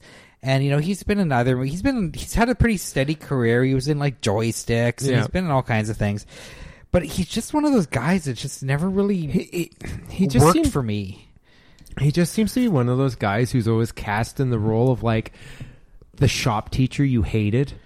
You're right. Yeah. You know, like, just like that, like, kind of chubby older guy who's just, like, so authoritarian and, like, kind of, like, the kind of guy who'd, like, go home after work and just, like, get a beer and watch TV till he fell asleep in his football. recliner. He'd watch fucking football. Until he fell asleep in his recliner. Yeah. And then if his wife woke him up, he'd beat her or something. It's just, yeah. He was just never really a cool... Well, I wasn't going to go that far. He was never really a cool guy. He's just, yeah, like in this movie. I didn't mind him in Walking Tall, but he's never really been... yeah, like my thing with Walking Tall is I just never could get behind the character. Yeah. I just didn't like him. Yeah. Like I liked Bo Svensson in the sequels, but I didn't like Joe Don Baker. Well, that's because Bo Svensson actually looked like he could run around a block without losing breath. Anyway, like the opening scene of this movie has like, it's in this like weird like roadhouse club, and there's this woman there that's played by Connie Van Dyke, and she's obviously Joe Don's girlfriend, and she's like singing to him, like she's on stage and she's like a country sort of singer, and she's like singing to him like how much how in front of sweet. like everyone. Aw, she's a darling. She's adorbs, right? And then, you know, but Joe's just fucking gambling. You know? And then he's like, no, I'm gonna go. She's like, well, let's go home. And he's like, no, I'm gonna go travel and I'm gonna go do some gambling. And then when I come home, I'm going to fall asleep in my recliner. And when you try and wake me up, I'm going to beat you. No, but he literally like is like, nope, I'm gonna go get on a fucking plane and go do some gambling. Like, that's how far he's going. So I'm kind of like, okay, this guy's kind of a prick. And then like when they're at the airport, like for some reason a bird shits on her head. So I'm kind of like, okay, so this is the kind of movie we're dealing with. Okay, that's cool. I like these kinds of movies. So Joe Don does some gambling, wins a bunch of money, comes back. And then he's out driving home one night, presumably drunk, and he finds this car sitting on the road. So he's like, oh, there's a car sitting on the road. Maybe I'll see what's going on. And then this guy comes running out of the bushes and like shoots at him and then takes off. And then the next thing you know, Joe Don goes home and this cop shows up and starts roughing him up. So it's basically implied that Joe Don was like at the scene of this crime and did this murder.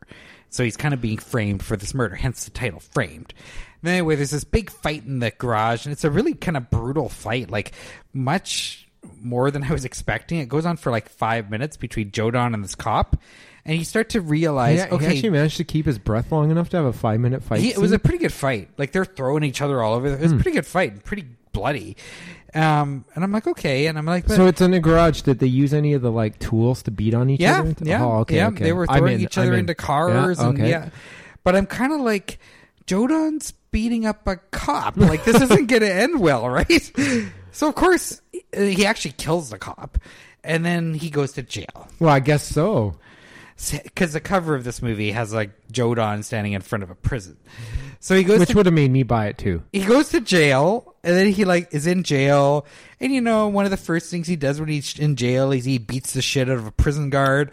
So I'm kind of like, he's really good behavior. He doesn't like authority, I gather. But he also doesn't like reduced sentencing time. He doesn't. So anyway, the 4 years goes by really quickly, but in jail he meets up with John Marley with a mustache, which was kind of weird. So John Marley, we've talked about before. The Prowler, right? Death Dream. Okay, yeah. And The Godfather. Okay. You'll know John Marley if you see him. And there's also another actor here named Gabriel Dell. And he's pretty cool. I remember Gabriel Dell from a movie called Earthquake. He played Richard Roundtree's assistant, but a lot of people like that are into classics might know him as one of the Bowery Boys.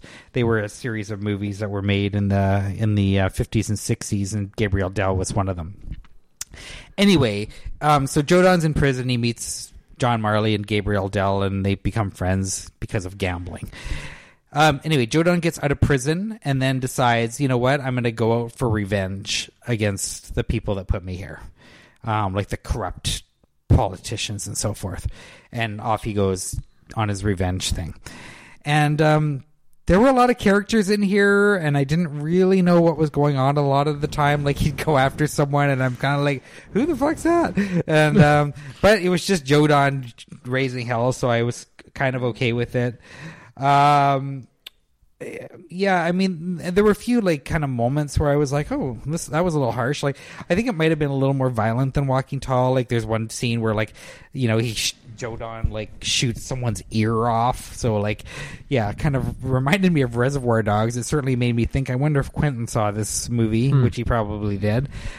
There's a really cool train stunt in this movie, which was fucking frightening because it's one of those scenes where there's like a car on the train tracks and the train's coming, and of course the stunt is the train hits the car, but there's this shot where like you're seeing the train coming at the car, and there's a stuntman like jumping out of the car, and it's scary. Like, he literally jumps at the last possible second, jumps out of the way, the car explodes, and he's so close that the stuntman catches on fire as he's rolling out of frame. It was unbelievable. One of the coolest like stunts that may or may not have gone wrong that I've seen. It was really cool. So that's, I mean, I don't have a lot more to say about this one just because it was kind of, I don't know, it's just not, I just wasn't really liking the Jodan character, but yeah, there's another VHS one for you. And another VHS one that I found, actually, that is coming out on Blu-ray from Kino. So there is an upcoming release of this from Kino in the next, I'm not sure, it's coming soon, like I'm assuming very soon, so... But I don't know if I'd recommend picking up the Blu-ray, but you can certainly buy my VHS copy on eBay if you'd like to. So that's Framed with Jodan Baker. Josh's VHS Adventures! All right, and you've got your final... I'm going to end with my final movie, which is by far the best movie, my favorite movie that I've talked about here. I finally got around to watching Australian movie The Loved Ones. Oh, yay! Yeah, and... I love this fucking movie, dude. I told you, man. Yeah, well, so did my girlfriend, and I'd been putting it off forever. And why? Dude, I don't know. It's just one of those things, like, you know, you always have these high expectations that you hear from people, and then you just get, like, you get antsy, and you get, like, kind of nervous that you're not going to like it, and then you'll feel like you're going to get made fun of for not liking it. I would have made fun of you if you didn't like it. But, dude, I love this fucking movie. Yeah, it's good, man. It's basically about this girl called Lola, played by Robin McLeavy, who she asked this guy out, Brent, at school, and he's played by Xavier Samuel. And, you know, this is 6 months after he's been in a car crash where his mother's passed away, and he's kind of having a hard time dealing with that. He's not really interested in Lola, but she ends up kidnapping him and having her own little prom at her house with the help of her equally psychotic father. Yeah. And I got to tell you, man, some of the shit those two get up to is super fucking disturbing. Yeah. Like, wow. Like, what's wrong with Australian people? Like, seriously, like fucking Wolf Creek. What's wrong with No, but like Wolf Creek and this, it's like everyone talks about French extremism and stuff, but I'm seeing a lot of these movies coming from Australia, like Wolf Creek, this one, there's a couple others that the titles elude me right now, but they're just equally as deranged and like demented. You know, I like the fact that like they're having their own prom, so you know they deck out their house with all the decorations. She wears her prom dress, he's in his suit, but he's also tied down to a chair, and they're kind of torturing him. And they've got this old lady there called Bright Eyes, who's like sitting in this chair, and you're like, she looks like she's got this hole in her forehead, and you're like, is that the mom, or like what's the deal with this lady? And it's never really explained, and you're kind of like this is messed up shit going on right here, right? But at the same time, the writer-director Sean Byrne, he kind of like tries to balance this with like cutting away to Brett's best friend and his actual prom date with like this goth girl he has a crush on, and the kind of stuff they get up to. And a lot of people seem to have issues with them cutting away to this. Oh, really? But I fully understand why he's doing it. Yeah. Because it's kind of showing like the yin and yang of prom nights. Like, this is a prom that's going well. This is the prom from hell. Yeah. This is to kind of cut your tension of being in this victim in this house with this guy. You know, because like if it was 90 minutes of just them basically torturing this poor dude in the house, it would be like really hard to watch. Oh yeah. You know, and I found that helped alleviate the tension and the mood a little bit. There's some pretty painful stuff in this, and it's like Texas Chainsaw in the fact that it does not really show anything. Like a lot of the stuff in this movie is implied. Like there's a scene with a drill that I just fucking cringed through the whole goddamn scene. You know, there's like this scene with like an X-Acto knife where I was just like, by the time it was over, I'm just like, oh my God, right? Like I'm just like, I don't get too heebie-jeebies from anything, but these two scenes, I'm just kind of like, man, this is some messed up shit going on right here. And I got to tell you, the McLeavy as Lola and her father are just so fucking great in this movie. Yeah, like she was awesome. They're just so great. Like I was convinced these two were fucking bonkers. Like I was just like, wow. Yeah. Like the thing about movies with psychotic people and that is a lot of times you're not convinced. You're like, oh, they're just acting. Yeah. Whereas in this movie, I was fully on board with them being nuts. I was just like, yeah, they're fucking nuts. There's no other escape from this. They're crazy. And I also thought that Xavier Samuel was really good as the main victim. I thought he really brought he had a little bit more pathos than a lot of victims in these movies do. Like, because, you know, he was dealing with the guilt of losing a parent and all that, and that kind of played into it. But he was also like... What does pathos mean? Pathos, you know. I don't know. That's why I'm asking. Get a dictionary, because I'm not going to explain it to you. Just like the mental, like, cognizance of having to deal with these things. Okay. You know, kind of, that's my loose explanation, which will probably be wrong.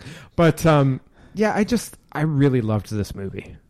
Like, I really do. I don't understand. I love that character, like, because you're right. I mean, I think she's great. No, and the guy though, and the guy's Xavier, really great too. Like Xavier Samuel, because you're given some character development before shit goes down. Yeah, you care about you really do him getting away. Yeah, yeah. And you know, you don't see that in like movies like, you know, Hostel and shit. Because like in Hostel, like I like Hostel as a movie, but the main guys in it are just assholes generally. Yeah, and this guy, like, he wasn't like a perfect character. Yeah, like, no, he's flawed and he had mental issues. But you did feel, you were kind of rooting for him, but not because he was like a really nice guy. Like you just wanted him to, like, you were just like, fuck. Well, when you weigh your options, it's him or her and her dad. You're like, I think I want him. You're just like, man, like, fuck this poor dude. And now this is going on. Jesus. Yeah. There's some twisted shit in this movie, and I'm really glad I finally got around to watching it. I really loved this movie. Yeah, it's awesome. I highly recommend this movie. The director, Sean Byrne, has only made one other movie since this. It's called The Devil's Candy.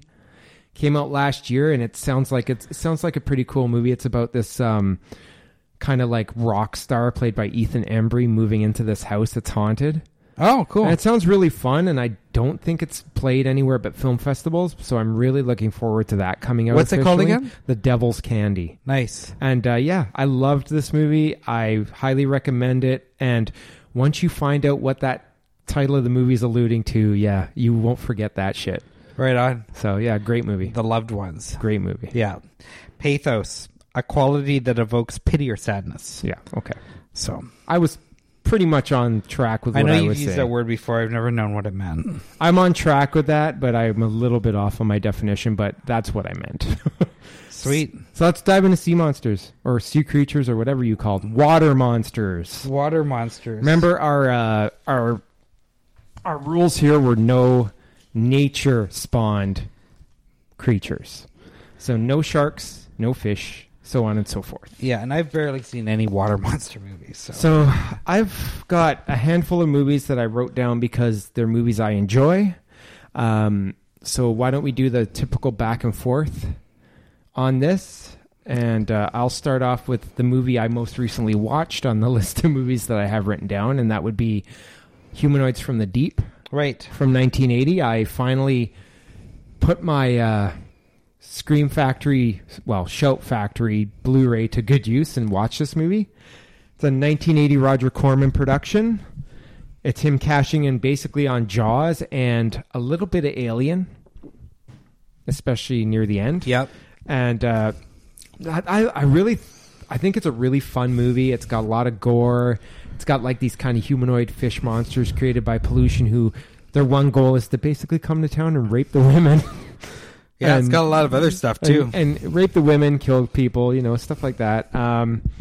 It's about a company kind of wanting to move into this fishing village, and nobody wants them there, and they're kind of dumping chemicals, which is mutating making these humanoids from the deep. And the story behind this movie is pretty fascinating, like when you watch the special features and stuff, because they started shooting this movie with the title Beneath the Darkness, and they brought in like these fairly big name actors at the time, like Vic Morrow and Ann Turkel and Doug McClure to be in it. Yeah. But they didn't really tell them how sleazy the movie was going to be when they were making is a it. Sleazy movie. And, you know, Corman hired Barbara Peters to be a female director, and she'd made like the Night School Nurse, kind of that Candy Stripers Night Call kind of Nurses, series. yeah. And he's like, I hired her, and I said, you know, the men have to die really good and the women have to be raped really good, basically.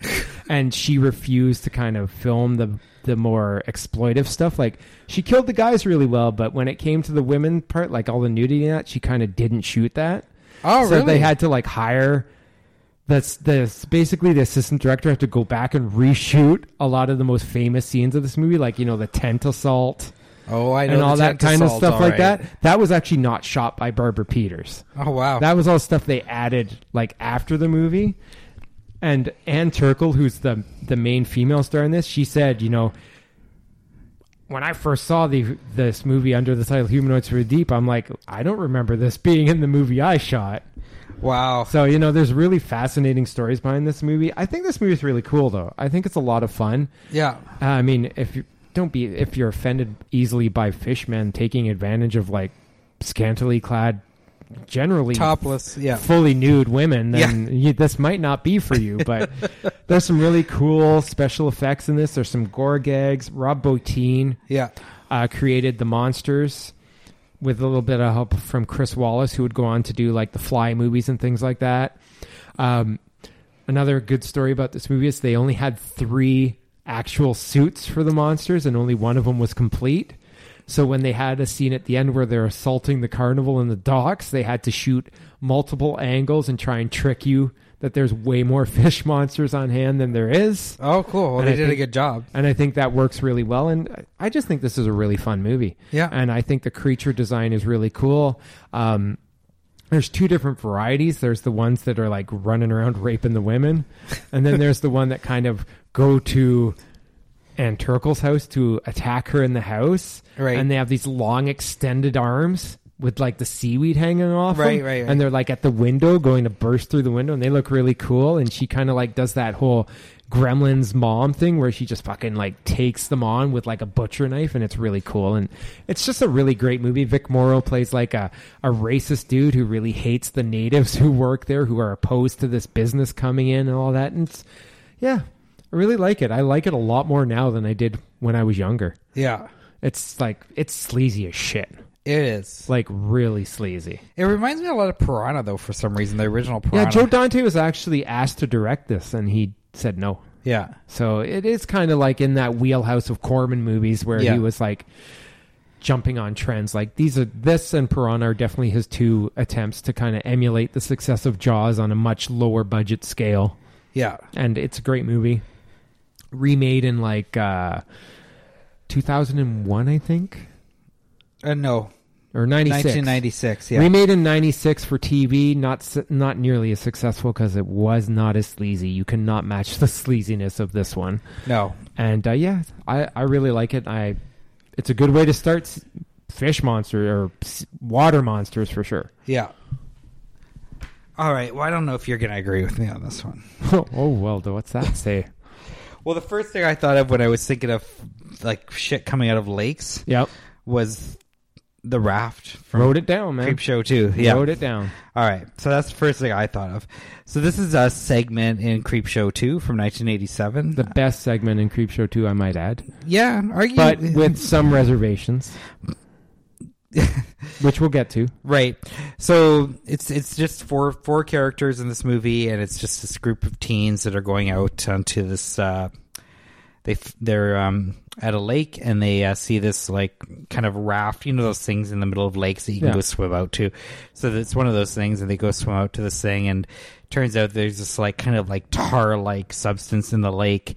It's a lake, right? Yeah, that like basic, kind of like one of those isolated like mountainside lakes. Yeah, and then there's this like tar-like substance that like attacks them and like clings to their skin, and I think pulls their skin off and stuff like that. Pulls them through the raft at times and into the water and stuff. Yeah, so not a lot of it's plot like this here. Viscous kind of oil slick looking thing. Yeah, it's like kind of like the Blob if it was like black and on a lake. Yeah. So it's just a really cool little story, and it's a really creepy little creature, and it just messes people up. It's got a really cool finish to the story too that I won't spoil for you. Right. Yeah. And it's it's just a lot of fun, and it was definitely the first thing I thought of other than like the usual fish and alligators. But as far as like one of the monsters that I would think of with this topic that I thought was pretty cool. So it's a lot of fun, but I had issues with the fact that they're surrounded by this like blob that wants to basically pull them under the water and kill them. But the one guy, when he's stuck there with just the one girl who's remaining and she's like passed out, instead of like trying to save them or whatever, he decides to grope her for no reason whatsoever. And I'm just like, his actions really don't make sense to the rest of this story. horny. It doesn't, but he was a horny teenager. I guess, and it was, like you said, it was the 80s. I know. Those crazy 80s. Yeah, so I feel bad that I started with Humanoids from the Deep in a way, because I should have started with the granddaddy of them all, and that's Creature from the Black Lagoon. Right. From 1954, and I'm ashamed of myself for not saying that first. Well, don't be. I mean, Humanoids is the first one That's true. One you've seen most recently. So, Creature from the Black Lagoon's a Universal monster movie from back in that era when, you had Frankenstein, Dracula, Wolfman. Well, it was way later than that. It was era. it was later, and I feel like that's why way later. But he's lumped in with he is the lumped other in with them, and ones. that's why I feel like he doesn't get the respect Yeah. of those, because I actually think Creature from the Black Lagoon's my favorite of all the Universal monsters. Yeah, I'm kind of go between it and Frankenstein. Like, Yeah, I go well, back and Frankenstein's forth. probably my second favorite, but Yeah. I love the Creature from the Black Lagoon. He's Yeah. like this really cool gill man. He's just like comes out of the water and like tries to kidnap women, and He just doesn't have much of a personality, and Frankenstein does. That's the big difference. Yeah, not really, but he's really cool looking. Like in the 50s, Very it was cool looking. mostly like atomic monsters and stuff. Jack Arnold, who directed this, made like Tarantula, which was about a giant tarantula mutated by atomic waste, and he also did It Came from Outer Space, which is kind of a fun alien invasion movie and stuff. But I really think like the reputation of Creature from the Black Lagoon is really not as good as it should be, because it's a really fun movie. The creature's cool. I almost bought a piggy bank bust of the Creature from the Black Lagoon just because I thought it looked cool.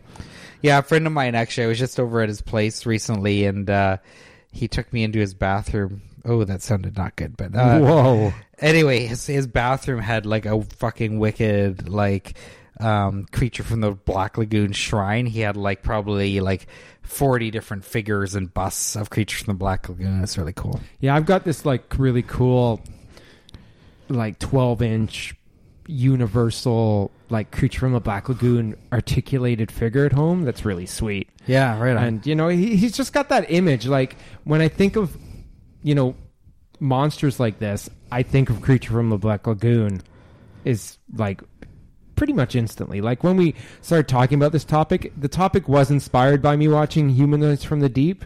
Right. But is that where this came from? But this was Okay. the first movie that popped in my head when I thought, okay, what kind of monster is like this that isn't a fish or a normal kind of thing would be on top of my list. And Creature from the Black Lagoon is the greatest place to start if you're kind of want to watch this type of movie, I think. Yeah, and I think most people who are fans of the Universal, the classic Universal monsters, will mention. I think a lot of people, this is their favorite. Like the Gill-Man is their guy. Yeah, I think a lot of them are like me, where it's like the Gill-Man and Frankenstein are kind of Yeah. go back to back. and they did make 2 sequels to this, which I actually haven't seen. Yeah, I haven't seen them either. I've heard the quality's kind of one of those situations where each one's just not quite as good as the one before it. Well, I'm curious about Revenge of the Creature because Jack Arnold did come back to direct that one as well. But I know that one was shot in 3D, I think. They were all in 3D. The third one wasn't. Yeah, the first 2 definitely were. And then The Creature Walks Among Us. The creature looks different. Yeah. He doesn't look like the Gill-Man that we're used to. He's got kind of more of a rounded face. And I've only watched clips in the trailers. But I don't like the look of the creature in the third one.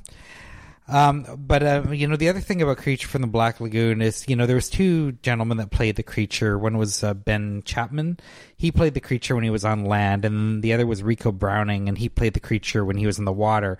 And there's some really fantastic shots of underwater photography in this movie. The scene I always remember when I think of Creature from the Black Lagoon is there's a shot where Julie Adams is swimming in the water in the lagoon, but underneath her, the creature is also swimming, and he's kind of mimicking her. Yeah. Do you remember that scene? Yeah, that's a great scene. It's totally memorable, and it's so cool. And just knowing that this dude Rico Browning was down there, in the suit, doing that, it was just really cool. And so it's just really unique in that way. I just find that it feels like this is and maybe it's because it was shot almost 20 years after Frankenstein, but it really feels like a bigger movie than some of the other ones, and a more polished movie, and maybe that's why people like it a lot more too. But yeah, it's definitely, the first one is definitely a classic, and I do want to check out the other two, in particular the first one.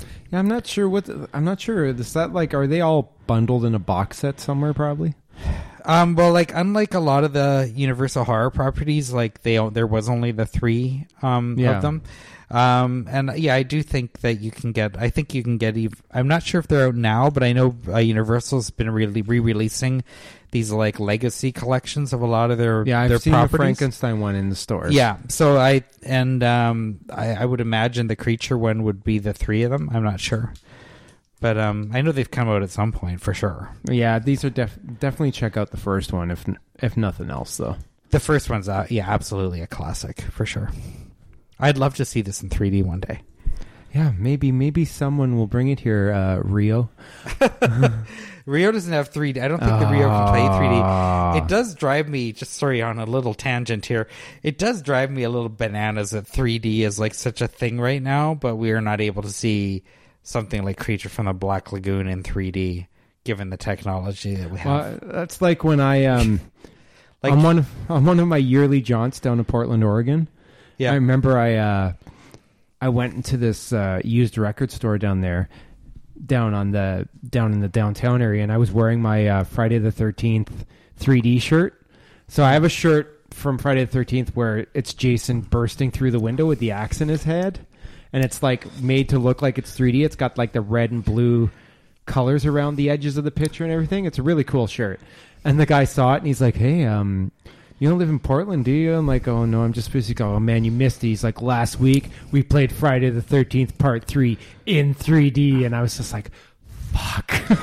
Yeah, that would be amazing, right? I mean, I'd love to, especially a movie like that, because the 3D in Friday the 13th, it's obvious. It's so obvious, right? But I think it'd be so great to see that with today's technology.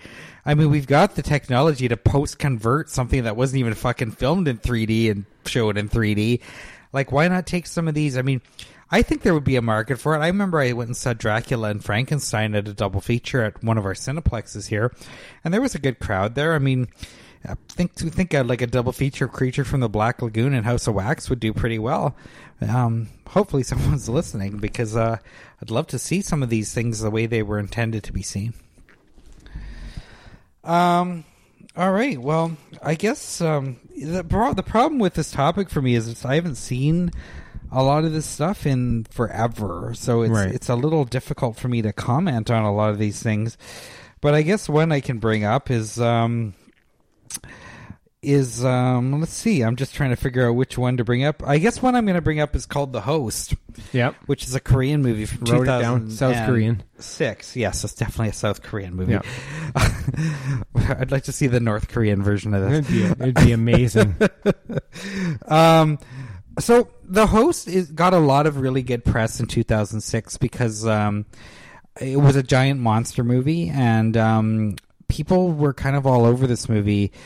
When I actually watched it, I wasn't actually that impressed by it. Like, I didn't like it that much. Like, a lot of the thing I find with some of these movies from Asia is that they're a little long, and I felt like this one ran a little too long. And it had a few cool moments, but overall, I didn't really get what all the hoopla was about. But there's certainly a lot of love for this one, and it's just a giant kind of dinosaur-y creature coming from the ocean and attacking people in the city. But did you see The Host? Yeah, I like The Host quite a bit. I just think that it could have been cut like 20 to 25 minutes. You're right, it is a little bit longer than it needs to be. Yeah. And there's some odd humor in this and like some political stuff in it that was kind of out of place, I remember. Yeah. But the effects were pretty good. Yeah, like I remember there was one scene where like someone was like trapped in like a sewer or some sort of hole or something, and then the monster was coming down. I thought that was kind of neat, but it wasn't at the CG level we're at nowadays. So it had kind of that little older CG that kind of took me out of it a little more than it maybe would if it was made now. Yeah, it's kind of really a goofy story though too, because it's about this family who like the creature kidnaps one of the daughters. Yeah. And they try and save her, and that's kind of a goofy story for a movie like this. Yeah. I would much rather just see the creature just like attacking people at random. Yeah. So it's a fun enough movie. I think it's worth seeing. Yeah. The director Bong Joon-ho, I think I said it right, or Bong Joon-ho. Yeah. He actually went on to make Snowpiercer, Right. which is another movie that I really want to see that has been getting a lot of like really good reviews and raves since it came out. So that's one that's on my list to watch, and that's like kind of his American debut, I guess you'd call it. Yeah, and I mean, like when we're looking into this topic, I mean, it's kind of made me want to revisit The Host. But yeah, just because it was very, very popular when it came out, and I was just trying to think of something a little more contemporary. And so yeah, I mean, there's The Host. I just think it's great that a foreign movie for starters and a giant monster movie managed to get that much positive press. Yeah. In a era where those kind of movies just aren't really that common or cared about anymore. Yeah. So, I mean, that's great.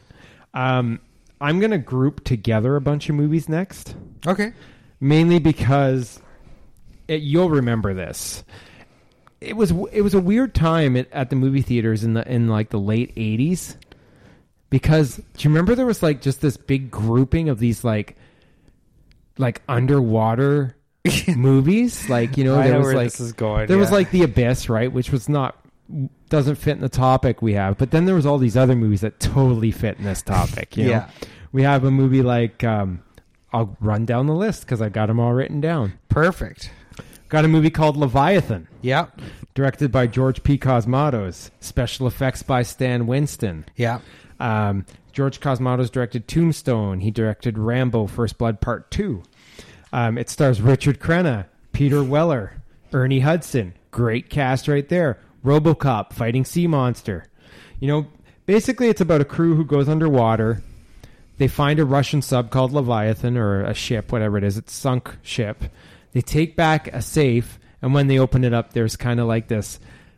It's kind of like a I'd call it kind of like The Thing, right? In that it jumps from body to body and kind of mutates people into like different sorts of creatures. You know, there's this memorable scene of Amanda Pays having a shower, and you know the creature's kind of pushing its way out, and she's like kind of crying in the shower, and then you know, it's a scene where it bursts out of the guy's chest, and it's like trying to bite people and all this cool. The effects in this movie are outrageous, right? But they're really cool, and Peter Weller, man. Peter Weller is your hero. How can you go wrong? I think you love Peter Weller almost as much as Kurt Russell. Pretty close.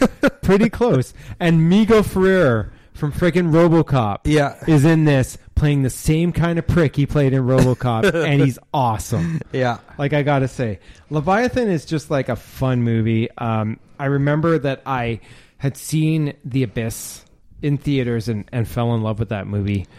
I still kind of hold it in high regard, even though I haven't seen it in a while. And then Leviathan came out, and I'm like, oh, another underwater movie. This is going to be sweet.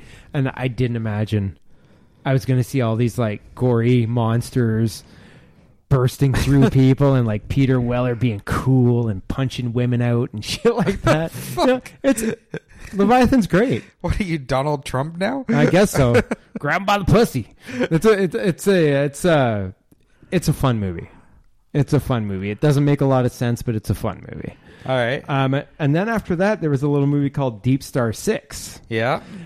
Came out same year, around the same time. Directed by Sean S. Cunningham of Friday the 13th fame. Starring... oh, wait, sorry. Miguel Ferrer was in Deep Star 6. I fucked up. He was great. He was he was in there with Neil. He wasn't in Leviathan, but he was in Deep Star 6 being a prick. So, Greg Evigan's the hero, and Amy Everhard's the female protagonist, and they suck in it. Amy Everhard? Amy Everhard. That's her name, dude. Giggle, giggle. And Greg Evigan was who? BJ from BJ and the Bear. Yeah, they're kind of weak in this movie, and I didn't think this was a very good movie. It's basically this mutated creature that kind of looks like a lobster in a way. And it like pops out of the water at people and attacks them. And Deep Star 6 is the name of the sub. And the effects are kind of shitty and it's kind of boring. Yeah, it's not that exciting. But it came out the same time as Leviathan. I just don't understand why all these movies came out around the same time. Like, what was everyone's fascination with these underwater movies all of a sudden? Yeah, it's weird. Well, The Abyss, I guess, is what started. And then there was a movie. Is that what started it? Was that the first? I think so. Yeah. And then there was a movie called The Rift, which just came out on Blu-ray from Kino Lorber, The Rift, aka Endless Descent. That's the title I remember. What the fuck? I don't even. That's a movie I remember it under. When I saw it on VHS back in the day. This is a movie a Spanish movie, directed by John Piquer Simon of Slugs and Pieces fame, about a submarine crew led by R. Lee Ermey from Full Metal Jacket. Oh, you lost me. Going into a chasm in the ocean floor to recover another sub and running aground of creatures who like to rip the skin off of people. Nice. R. Lee Ermey is awesome. I don't care what you say. Have you seen this movie? I've seen this movie. The Rift. Great special effects. 79 minutes long. Perfect. And super silly. R. Lee Ermey doing his typical drill sergeant thing. And John Piquer Simon, no matter what you say about him, Slugs and Pieces, not the greatest of movies in the world, but entertaining as shit. Yeah. And this isn't quite on that level of maniacal entertainment, but it's also way more fun than you'd expect it to be. Cool. I remember it being called Endless Descent, but it's now out on Blu-ray under its original title called The Rift from Kino. I'll have to pick that one up, even though it's got R. Lee Ermey in it. It's a pretty fun movie. And then there was another movie that came out from Corman, which was really an Abyss ripoff called Lords of the Deep. Yep. Where it was friendly sea aliens. And I'm not going to talk about it because it's lame. And that was the quadruple... That was all the movies that came out in 1989 that had sea monsters in them. Really weird. Wow. Really weird. Wow. And I hadn't even heard of like two of those, so that's pretty awesome. Endless Descent? Endless Descent, or the other one you just said. Lords of the Deep? Lords of the Deep. That's another Roger Corman gem. Gem. There's another Roger Corman gem on my list, too. Should I just tackle it? Sure, what is it? 1987's Demon of Paradise. Directed by Cirio H. Santiago. Okay. Yeah. This is basically a riff on Creature from the Black Lagoon. The creature looks like Creature from the Black Lagoon, only with a shittier costume. And this is a movie made 30 years after Creature from the Black Lagoon. He attacks people at a Hawaiian resort. The only thing I really remember about this movie is that there is a scene where he jumps out of the water and single-handedly pulls a helicopter under. Oh, awesome. Yeah. This is out in a double feature DVD from Shout Factory with Up from the Depths. Nice. So, well, I wrote Up from the Depths down as well. Directed that's by more of a shark movie, though. Is it? Yeah. Or is it? They're more like giant fish. I don't know what they are. They're like prehistoric kind of fish. Yeah. So yeah, it's teamed with that on DVD, like one of those Roger Corman Cult Collections double features.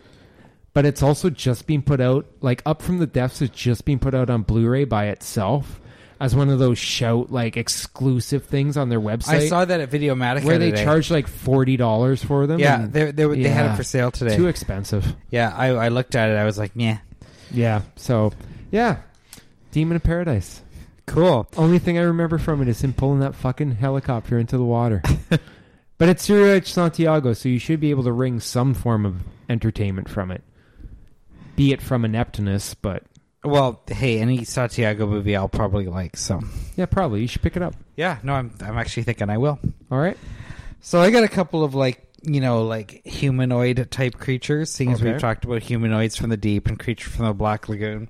And Demon of Paradise. And Demon of Paradise. So the first one I'll bring up is... and again, I haven't seen this in forever, but I remember the box cover quite well, and... Anyway, this one's called Slithis.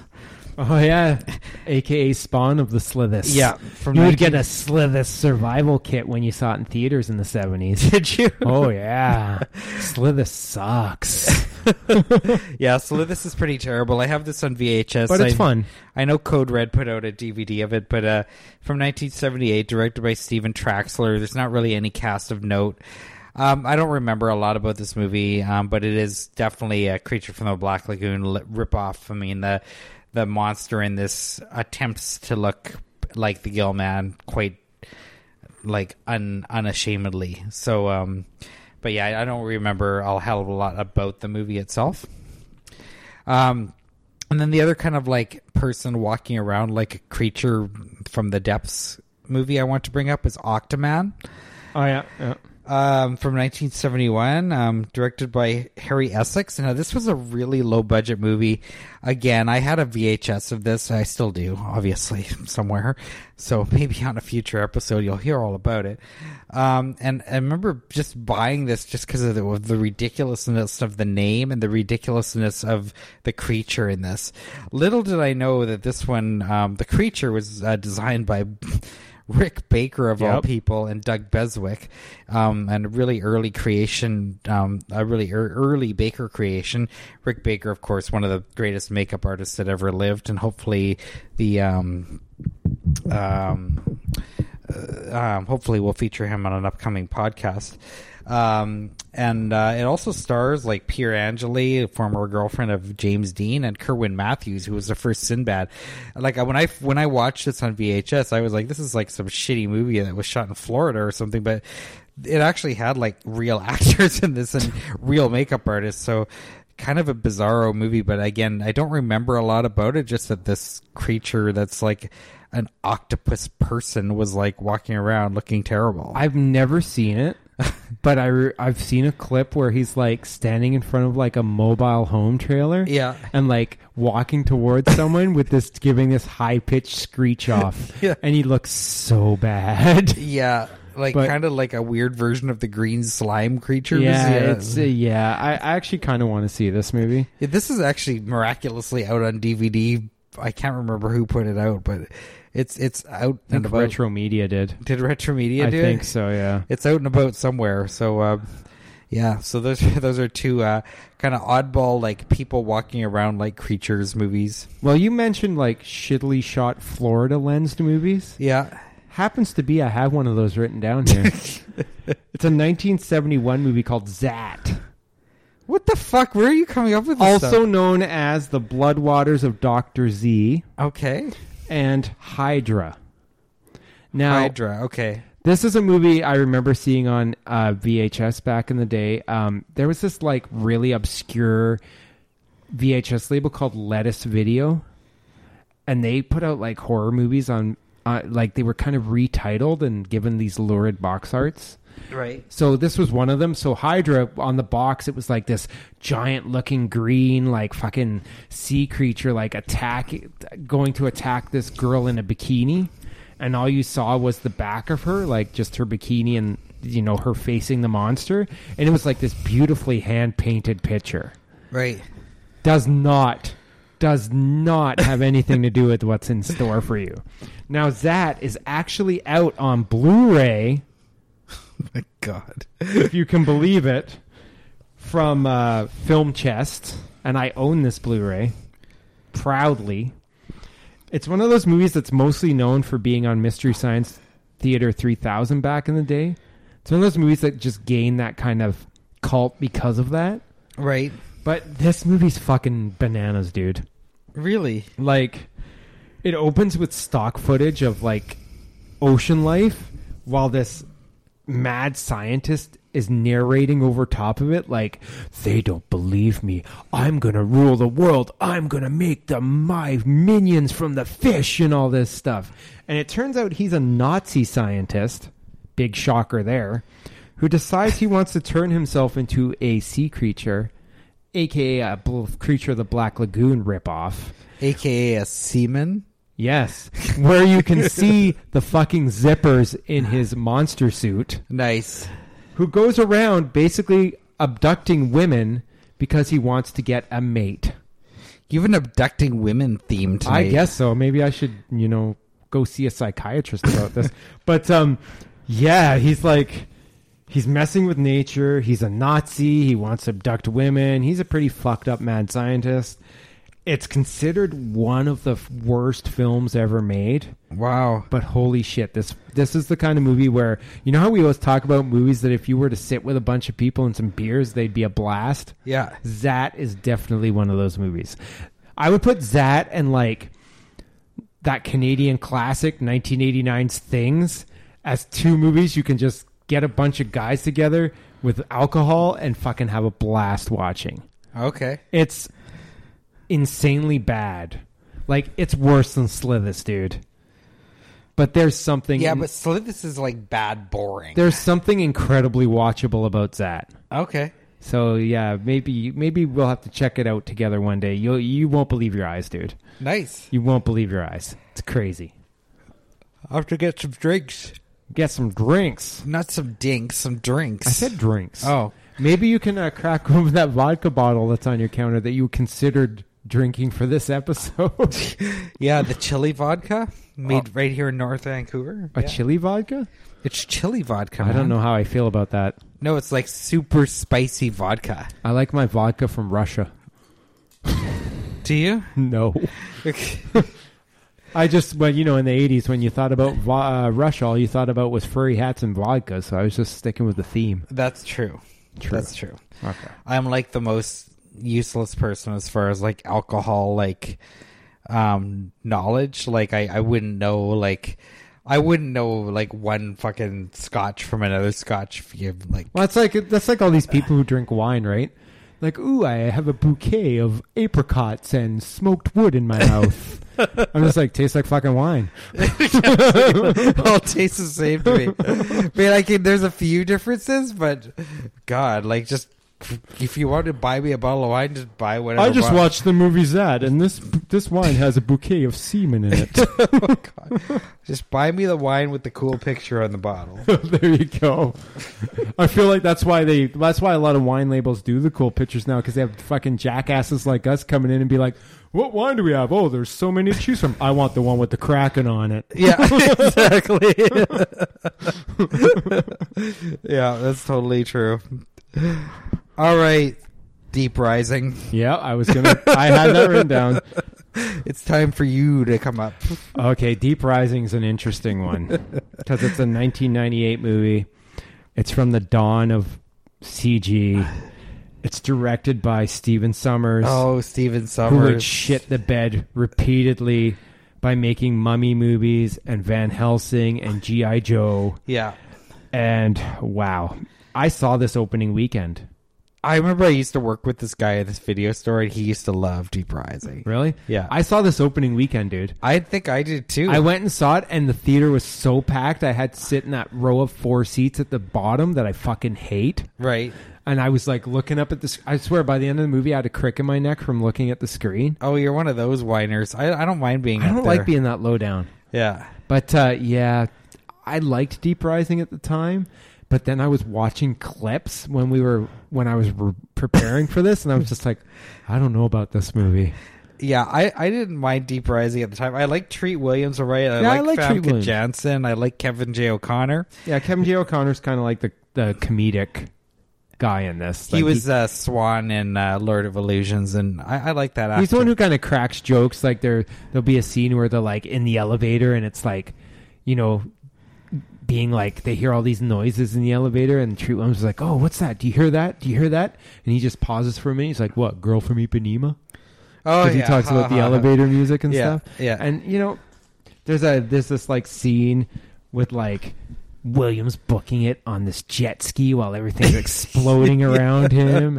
And, that's like the cover art, right? Yeah, it's basically like he takes these mercenaries to this luxury ship to like steal the gold, but a sea monster's there that's killing everybody. It's like, cool. It's something I would love normally, and I think I do kind of love this movie. I liked it last time I saw it, but it looks so dated now, man, because of the CG. Yeah, I don't know if it's going to hold up. It's one of these ones where I saw it in the theater, which always is a different experience than watching things at home. Yeah. So I've only ever seen this movie in the theater. And just now that how many years? Like almost 20 years have gone by. Yeah, it's directed by Steven Sommers. This was before he sucked, and it's pretty funny how Steven Sommers has just destroyed his reputation with people like us. Oh yeah, because we were like, oh, Deep Rising, that was kind of fun. Oh, the Mummy, the first Mummy, and we were like, oh, that was okay. And then the Mummy Returns comes out. We're like, that was kind of a shit show. Yeah. And then Van Helsing comes out. And I'm like, no, fuck you, Steven Sommers. Exactly. Fuck you hard. You just need to die. You've ruined Universal Monsters forever. Yeah, that was not a good situation. Yeah, no. Yeah. So I've heard he's rebounded a little bit with Odd Thomas, but I did hear that too, and I almost bought that. I just saw that for $5 at Walmart, but I saw the director's name and I put it back. I would actually like to revisit Deep Rising, and yeah, me too. I actually have it at home.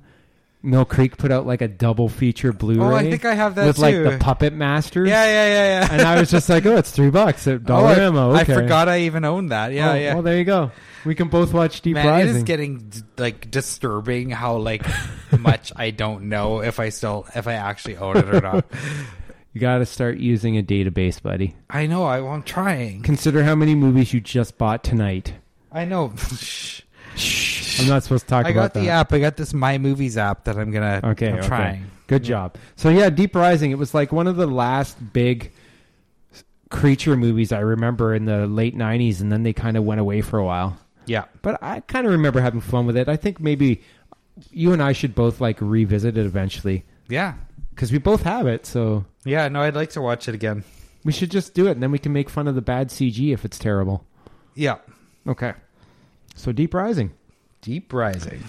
Let's talk about... Oh, and another thing about Deep Rising I just want to bring up, because it kind of ties into this next movie I'm going to talk about. I found the creature in Deep Rising to be very kind of Cthulhu, Lovecraftian looking. Okay. Which I thought was kind of cool, which leads me to Dagon. Yeah. Which is based on Lovecraft's story, The Shadow over Innsmouth. Yeah. This is directed by Stuart Gordon, who... most people kind of acknowledge as the one guy who can get Lovecraft right because of Reanimator and From Beyond. Yeah. And it was produced by Brian Usna. This is around the time that he went out to Spain and started producing movies out there under his Film Mirage, I think is the name of the company. He also did like Rottweiler and Prodigy and Progeny and all these kind of bad movies. But I actually kind of like Dagon. Yeah. It's just your typical movie with like sailors going to this small, dreary fishing village and it being inhabited by these like not quite humans who are actually like creatures. Yeah. Who want to just like kill everybody. Very dreary looking movie because it's constant rain in it. I remember that. Lots of fog. Lots of like, I really like the ambience of Dagon. Yeah. And I remember the effects being really cool. Like there's scenes of them with their mouths like gaping open with their teeth and everything. But it's another one of those movies where it's like I watched it and I was kind of like, that was okay. And then I haven't really thought about it since. Exactly. But I've bought the DVD. So that's just another one that I'm kind of like, maybe I should rewatch this. Because, everyone seems to love everything Stuart Gordon does. Yeah. I love Dolls. I love Reanimator. I'm kind of iffy on From Beyond. And I'm good on From Beyond when it's got Barbara Crampton in like freaking dominatrix gear, but other than that, I'm kind of iffy on From Beyond, and like I'm not really the hugest fan of his Pit and the Pendulum with Lance Henriksen, honestly. I haven't seen that. I've seen the other ones though, yeah. And I'm with you. This is just one of those ones where I just kind of want to give it a rewatch, but it's worth mentioning because Lovecraft, a lot of his fiction is actually based in like sea creature stuff, and we got to have at least one of those on this list of movies we're mentioning here. Yeah. All right. Well, by the way, I'm getting down to the nitty gritty here. Yeah, I mean, I'm getting down to the these a bunch of like titles I can mention, but I mean, another one that kind of came up, and it's just part of a movie, but the in 1981's Clash of the Titans. Yep. There was the big Release the Kraken. Yeah, and I wanted to I was thinking of Harryhausen when I was thinking of this topic as well, because but then when I started going through Harryhausen's stuff, like There was like the Beast from 20,000 Fathoms. That was a Harryhausen creation. That's a sea creature. Yeah, it came from the sea. Isn't that him? Again, octopus. Yeah. But I was thinking more. But then, the Kraken from Clash of the Titans certainly came to mind because it is a mythological creature from the ocean, and it was a pretty impressive scene. Well, it's definitely the scene of that.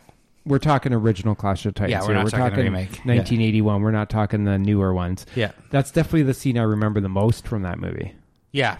So, I mean, it's a pretty cool scene. And Harryhausen stuff, I mean, a lot of the younger people out there would probably be like, oh, that looks like shit. Yeah. But there's a really fine art to stop motion. Yeah. And Harryhausen was the best artist that ever existed at it. Yeah. Bar none. Yeah. And, it's a great scene. And I feel like Clash of the Titans, on a whole, is a fun movie to watch is if you can put your brain in check and just accept it for what it is. Yeah, it's a great movie. And, I mean, like that scene had like this giant, like a giant monster coming out of the ocean and then Pegasus flying around. And it was a really cool and sequence. Harry Hamlin looking all studly.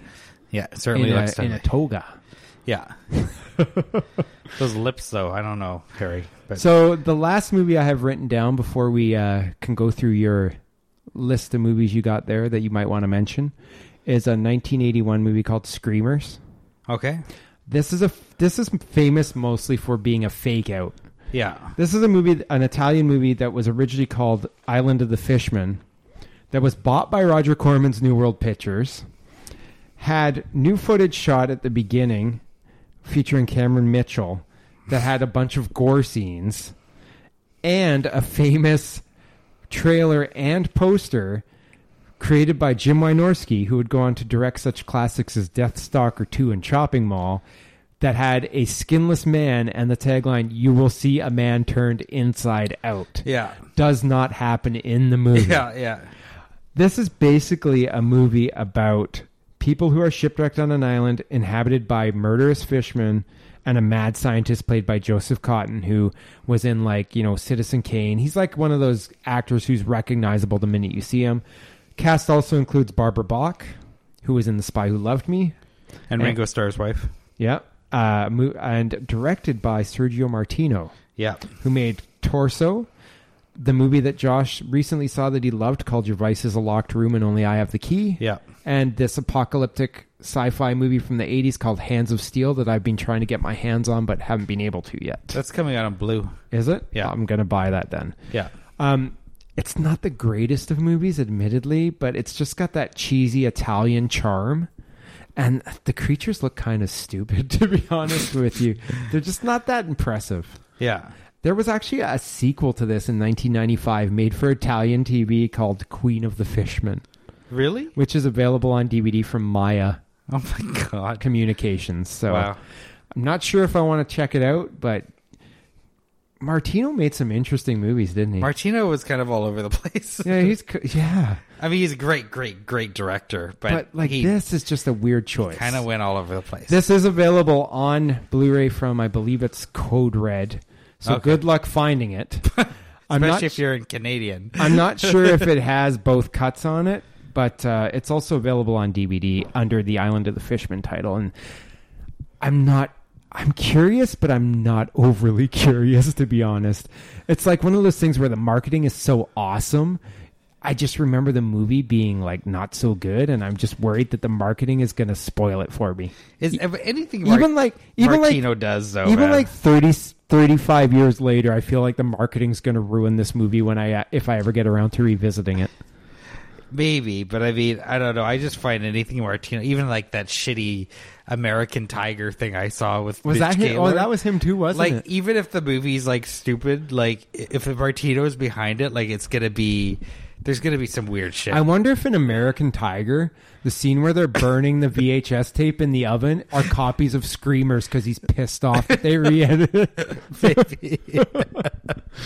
So that's all I have written down for ones I wanted to mention. Let's do a couple of kind of honorable titles. Throw out a few titles at people before we depart. Sure. I mean, one I wanted to mention as well is the You want to mention it so much he's man. laughing about The it. Sea Serpent from 1984. Yeah. Oh fuck! Like this is another Timothy Bottoms special, and Terran Power. I haven't seen it, but I've heard things about it. So this is fucking awful. Like it's got this it's got like a terrible sea serpent in it.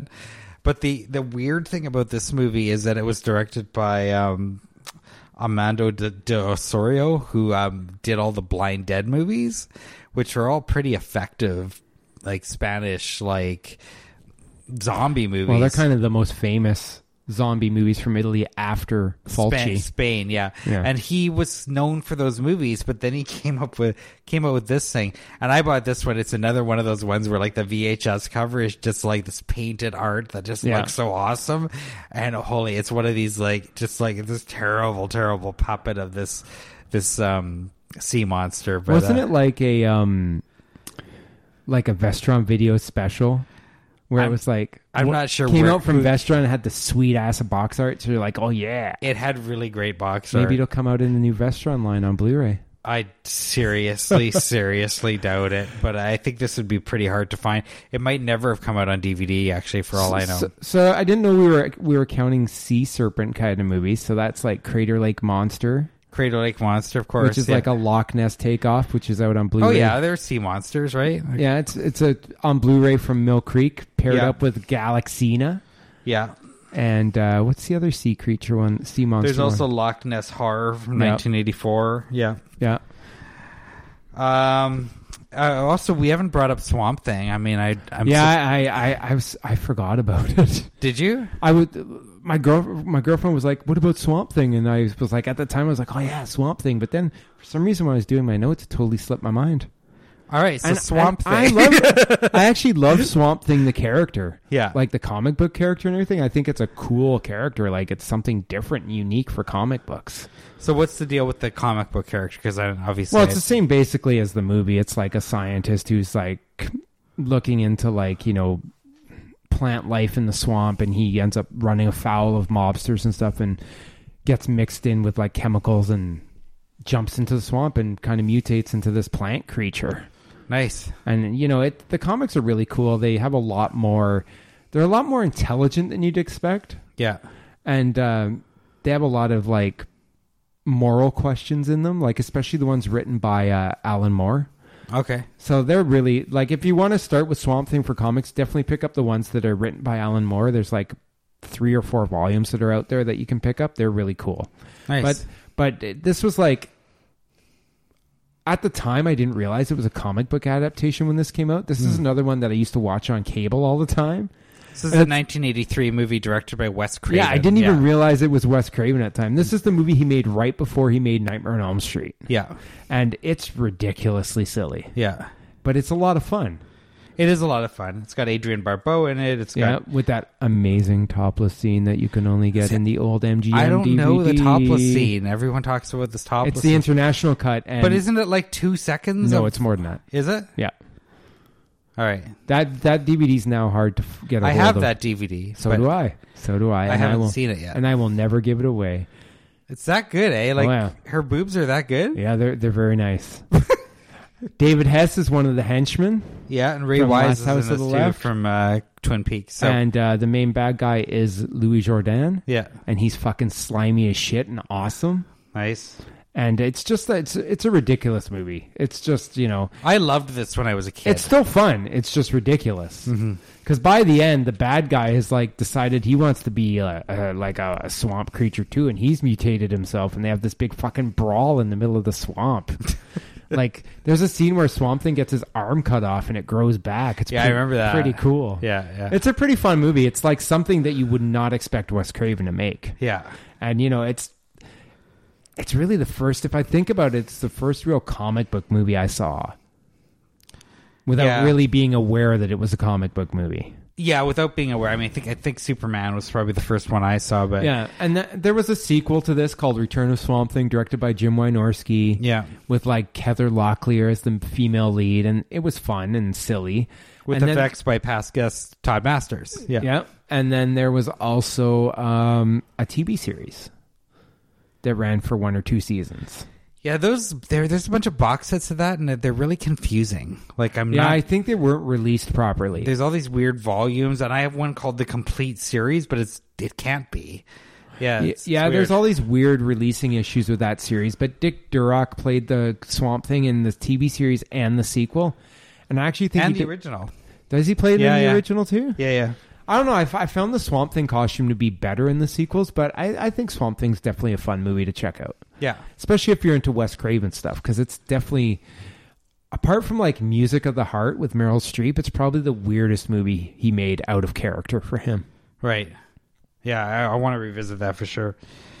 All right, so just running down some other titles. But just try and find that old MGM DVD for the I have the MGM. Should I buy the Scream Factory release too, or no? But it doesn't have the sweet boobage in it. Right, but it's up to you, man. It's up to you. I heard it was like literally seconds of her boobs. That's about 5 to 7 seconds. Fuck. Dude, when you have slow motion, it takes a long time. Still step, yeah. Frame by frame. All right. So speaking of giant things, there's a giant behemoth. Whoa. From 1959. A couple other ones I have. Nice segue, Josh. No, you like that? We haven't talked about Godzilla at all. Sorry, I'm not talking about Godzilla. I didn't bring up because I feel like it's a topic unto itself. Yeah, like Toho. Yeah, okay, yeah. Fair enough. The Sea Creature from 1956, remade as part of that Stan Winston Creature Features line in 2001. That's about the mermaid one, right? Yeah, kind of a mermaid one. Yeah. Those actually I haven't seen either of them, but definitely the remake with Carla Gugino and Rufus Sewell. Yeah, it looks pretty cool. Actually, all those I'm actually on the hunt right now for all those. I just have Creature Feature How to Make a ones. Monster. I got it for $1 like a month ago. Oh man, yeah, they're hard to find. I'm after all those right now. They're hard to find. There's also another one called Killer Mermaid. It's only a couple of years ago, and I haven't seen it, but it looks pretty neat. It's actually a Serbian movie starring Franco Nero. Weird. Yeah, and it's from 2014. But I saw the trailer, and it looks pretty cool. So at the end, does Franco Nero like kill the killer mermaid creature, then wink at the screen in the roll credits? I'm not sure. That would be rad. Yeah. I've also got written down here Beneath, directed by Larry Fessenden. That's just one I really want to see. I really want to see it too. Scream Factory put it out. I haven't seen it yet.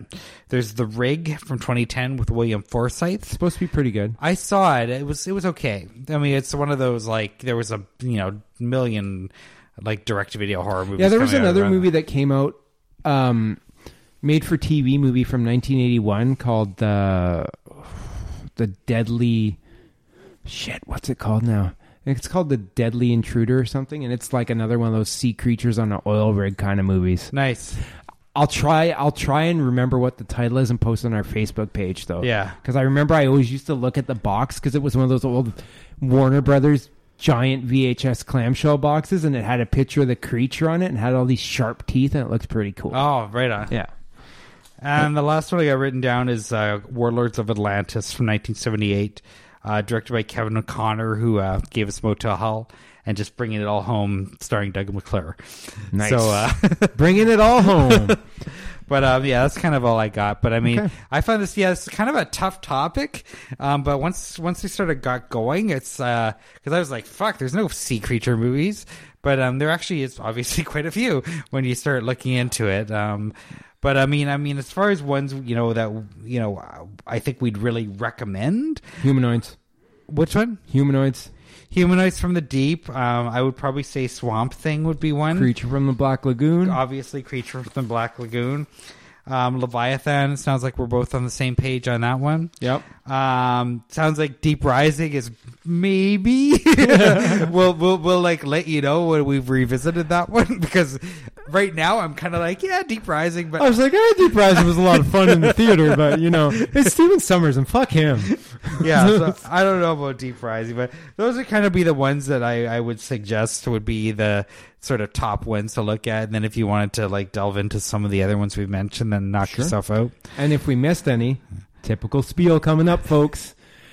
Tell us on our social media stuff, www.thevideograveyard.com/GBW podcast to get links to our Twitter and our Facebook group. Yeah. Amongst other things. As always, go to iTunes and give us a review and a rating if you wish. It only takes a couple minutes, and it helps us out immensely because it gets us more exposure. Yes, and thank you for the overwhelming response whenever we asked for that. We got one new one the other day, so it's all good. Oh, yeah. Okay, cool. It's all good. As always, thanks for listening. If we've missed anything, hit us up on our Facebook group and call us idiots and let us know what we missed. Right on. Otherwise, be careful out there in the water. Glug, glug, glug, glug, glug.